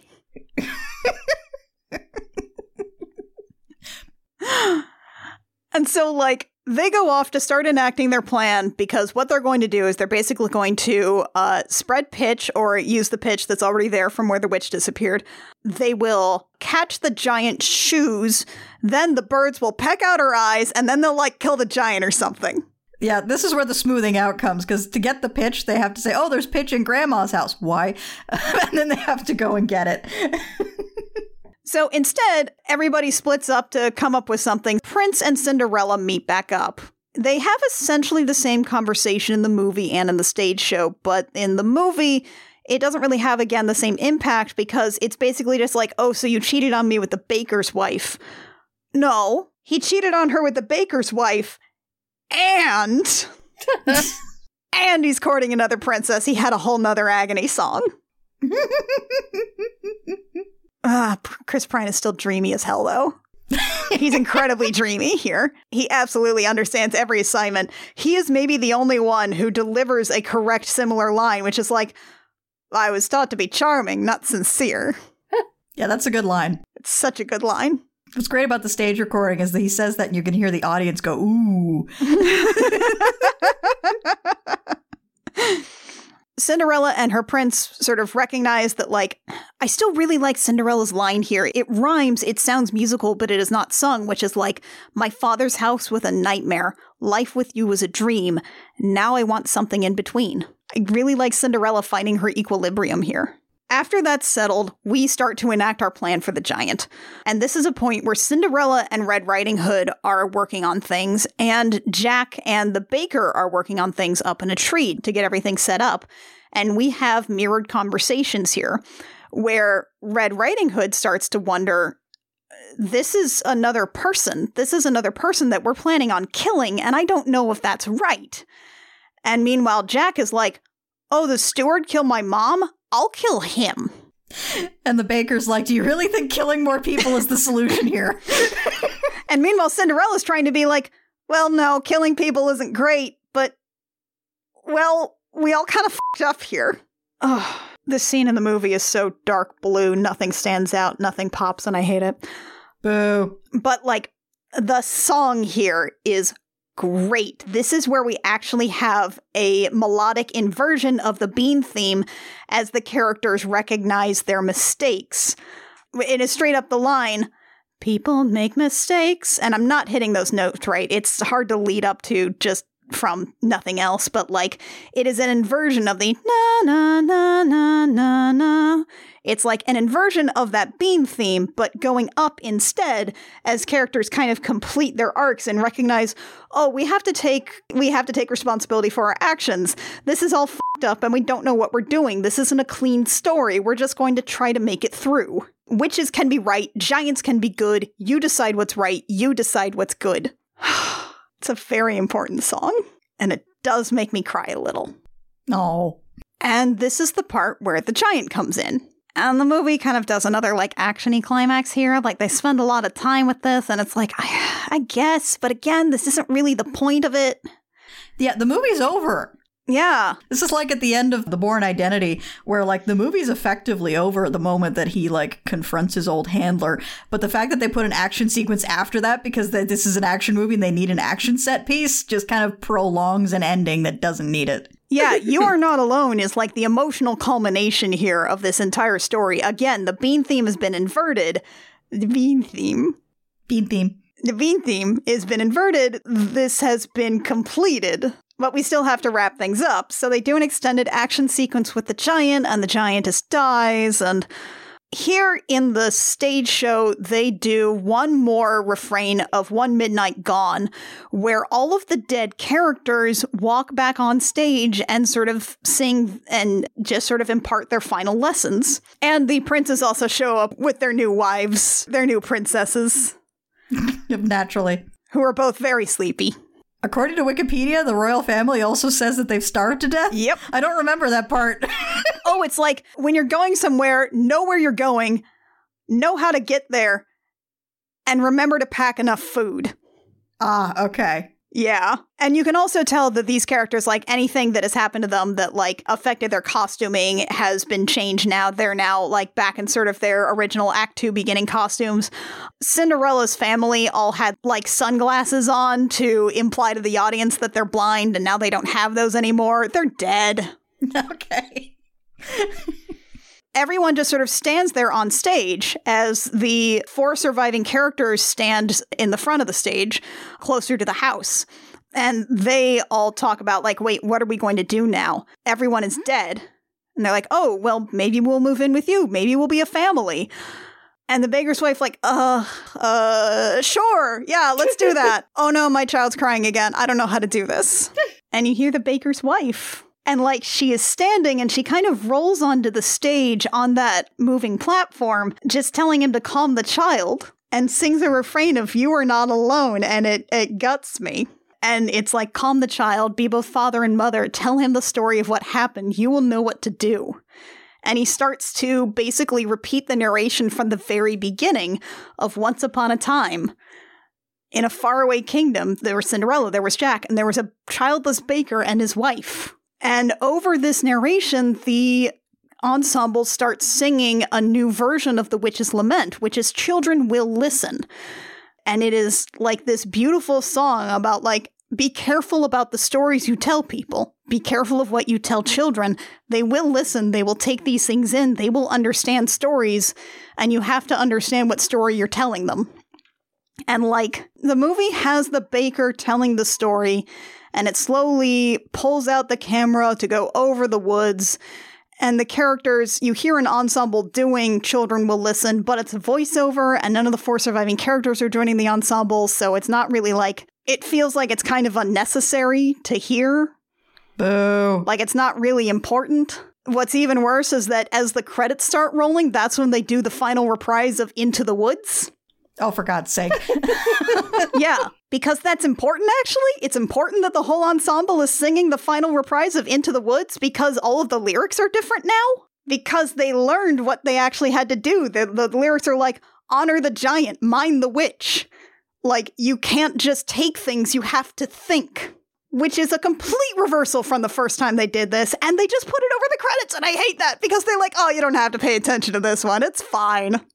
Ugh.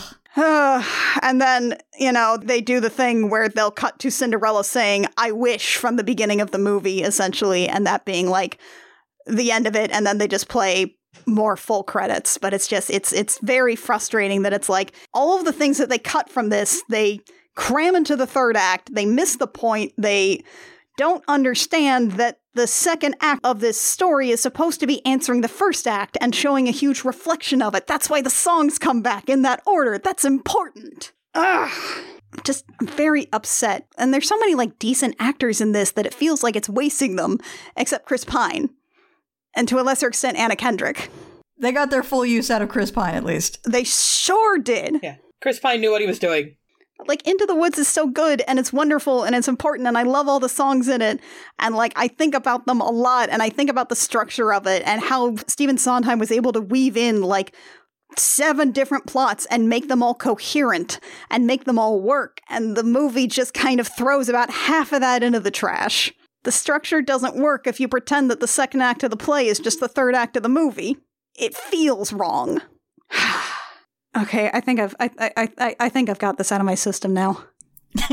Is this like the James Joyce episode where you will never have to speak about this again? Oh, I probably will. But I won't have to, like, worry as much about it. I can definitely just be like, here, listen to this. Listen to me yell. Yeah, I don't have to explain this to you again. You can just listen to this. Yeah. Ugh. I feel as though a weight has been lifted off my chest. Thank you for listening to me rant for like 2 hours. It was good. Also, I don't have to watch the Into the Woods movie now. I mean, I wasn't gonna before, but now I really don't have to. Yeah, definitely look up the Agony version, though. Like, that is still worth it no matter what. Oh, it's so good. Yeah. Again, Chris Pine knows exactly what he's doing. He's here to have fun. He's here to be a hot jerk. I think it's final fact time. Okay. I'm exhausted now. Let's do our final facts. Kit, what's your final fact? Those in our audience who are either writers or who want to be writers, just a quick note about structures like this. They're good if you're stuck. They're good if you get to a certain point in your story and you don't know what happens next.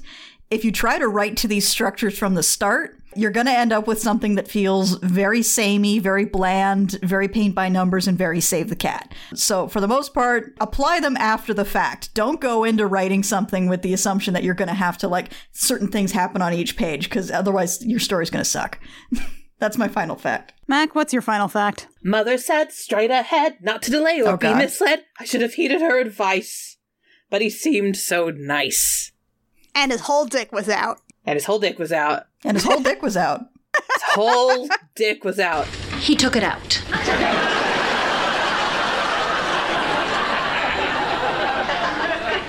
He what? He took it out. Andy, what was your final fact? Musicals are incredibly important. They don't have to feel real because theater is often a vehicle by which we can be more real than real actually is by being fake as hell. Let your characters sing and dance because they feel feelings a lot. Your audience will understand. And of the ones who don't, you weren't going to win them over anyway. Nope. Yeah, f*** them. Okay. Okay, that's going to do it here for us for Into the Woods. Hopefully we have successfully proven the fact that changing the medium changes the act structure, and changing the act structure changes the meaning. And if nothing else, I hope I have successfully convinced you to pick up Into the Woods sometime, because I think it's a really fun show. It's on YouTube. It's on YouTube! Join us next time when we will be bringing back our editor and perennial guest, Lucas Brown, to talk about The 13th Warrior, which is another Beowulf, folks. Kids, all the kid episodes are just going to be Beowulfs. It's just Beowulfs from here on out. It's just Beowulfs all the way down. With that, we will be proving the fact that if your dudes rock hard enough, historical accuracy can go hang. In the meantime, or until then, I Will Fight You comes out every 5 weeks. You can find it wherever you download podcasts. It is edited by Lucas Brown of The Math of You. If you would like to support us, a like, rating, review, subscribe, comment wherever you find our podcast is nice. Talk to me on whatever social medias are available at the time and tell us how much you like my friends, and I will pass that along to my friends because I like saying nice things about my friends. If you want to support us with money, that's also a nice thing to do. We are available at patreon.com/thegemmjam, where just at our $1 tier, you can get access to early episodes of I Will Fight You. At our $5 tier, you can get show notes for all of these episodes. And at other tiers, there's lots of other stuff available for other programs, Date Me Dammit and Gem Jammer. This should be announced by the time this episode comes out. So I got into an anthology. I am going to have my short story Move Fast and Break Things in an anthology over the summer called The Devil Who Loves Me by Grendel Press. So I will probably be plugging it more as we get closer to the release date. But yeah, I'm very excited. Wow, it really is Beowulf's all the way down.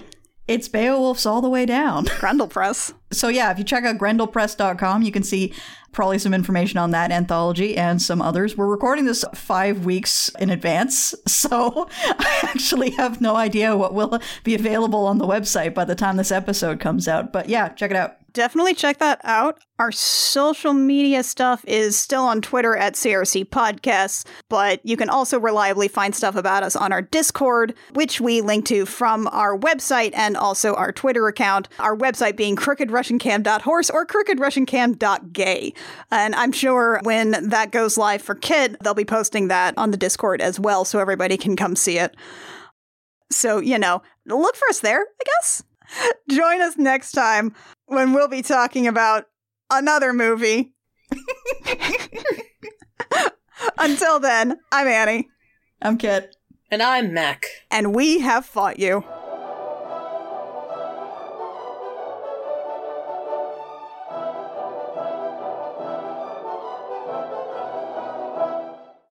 Well, I didn't forget the final facts like last time, so that's good.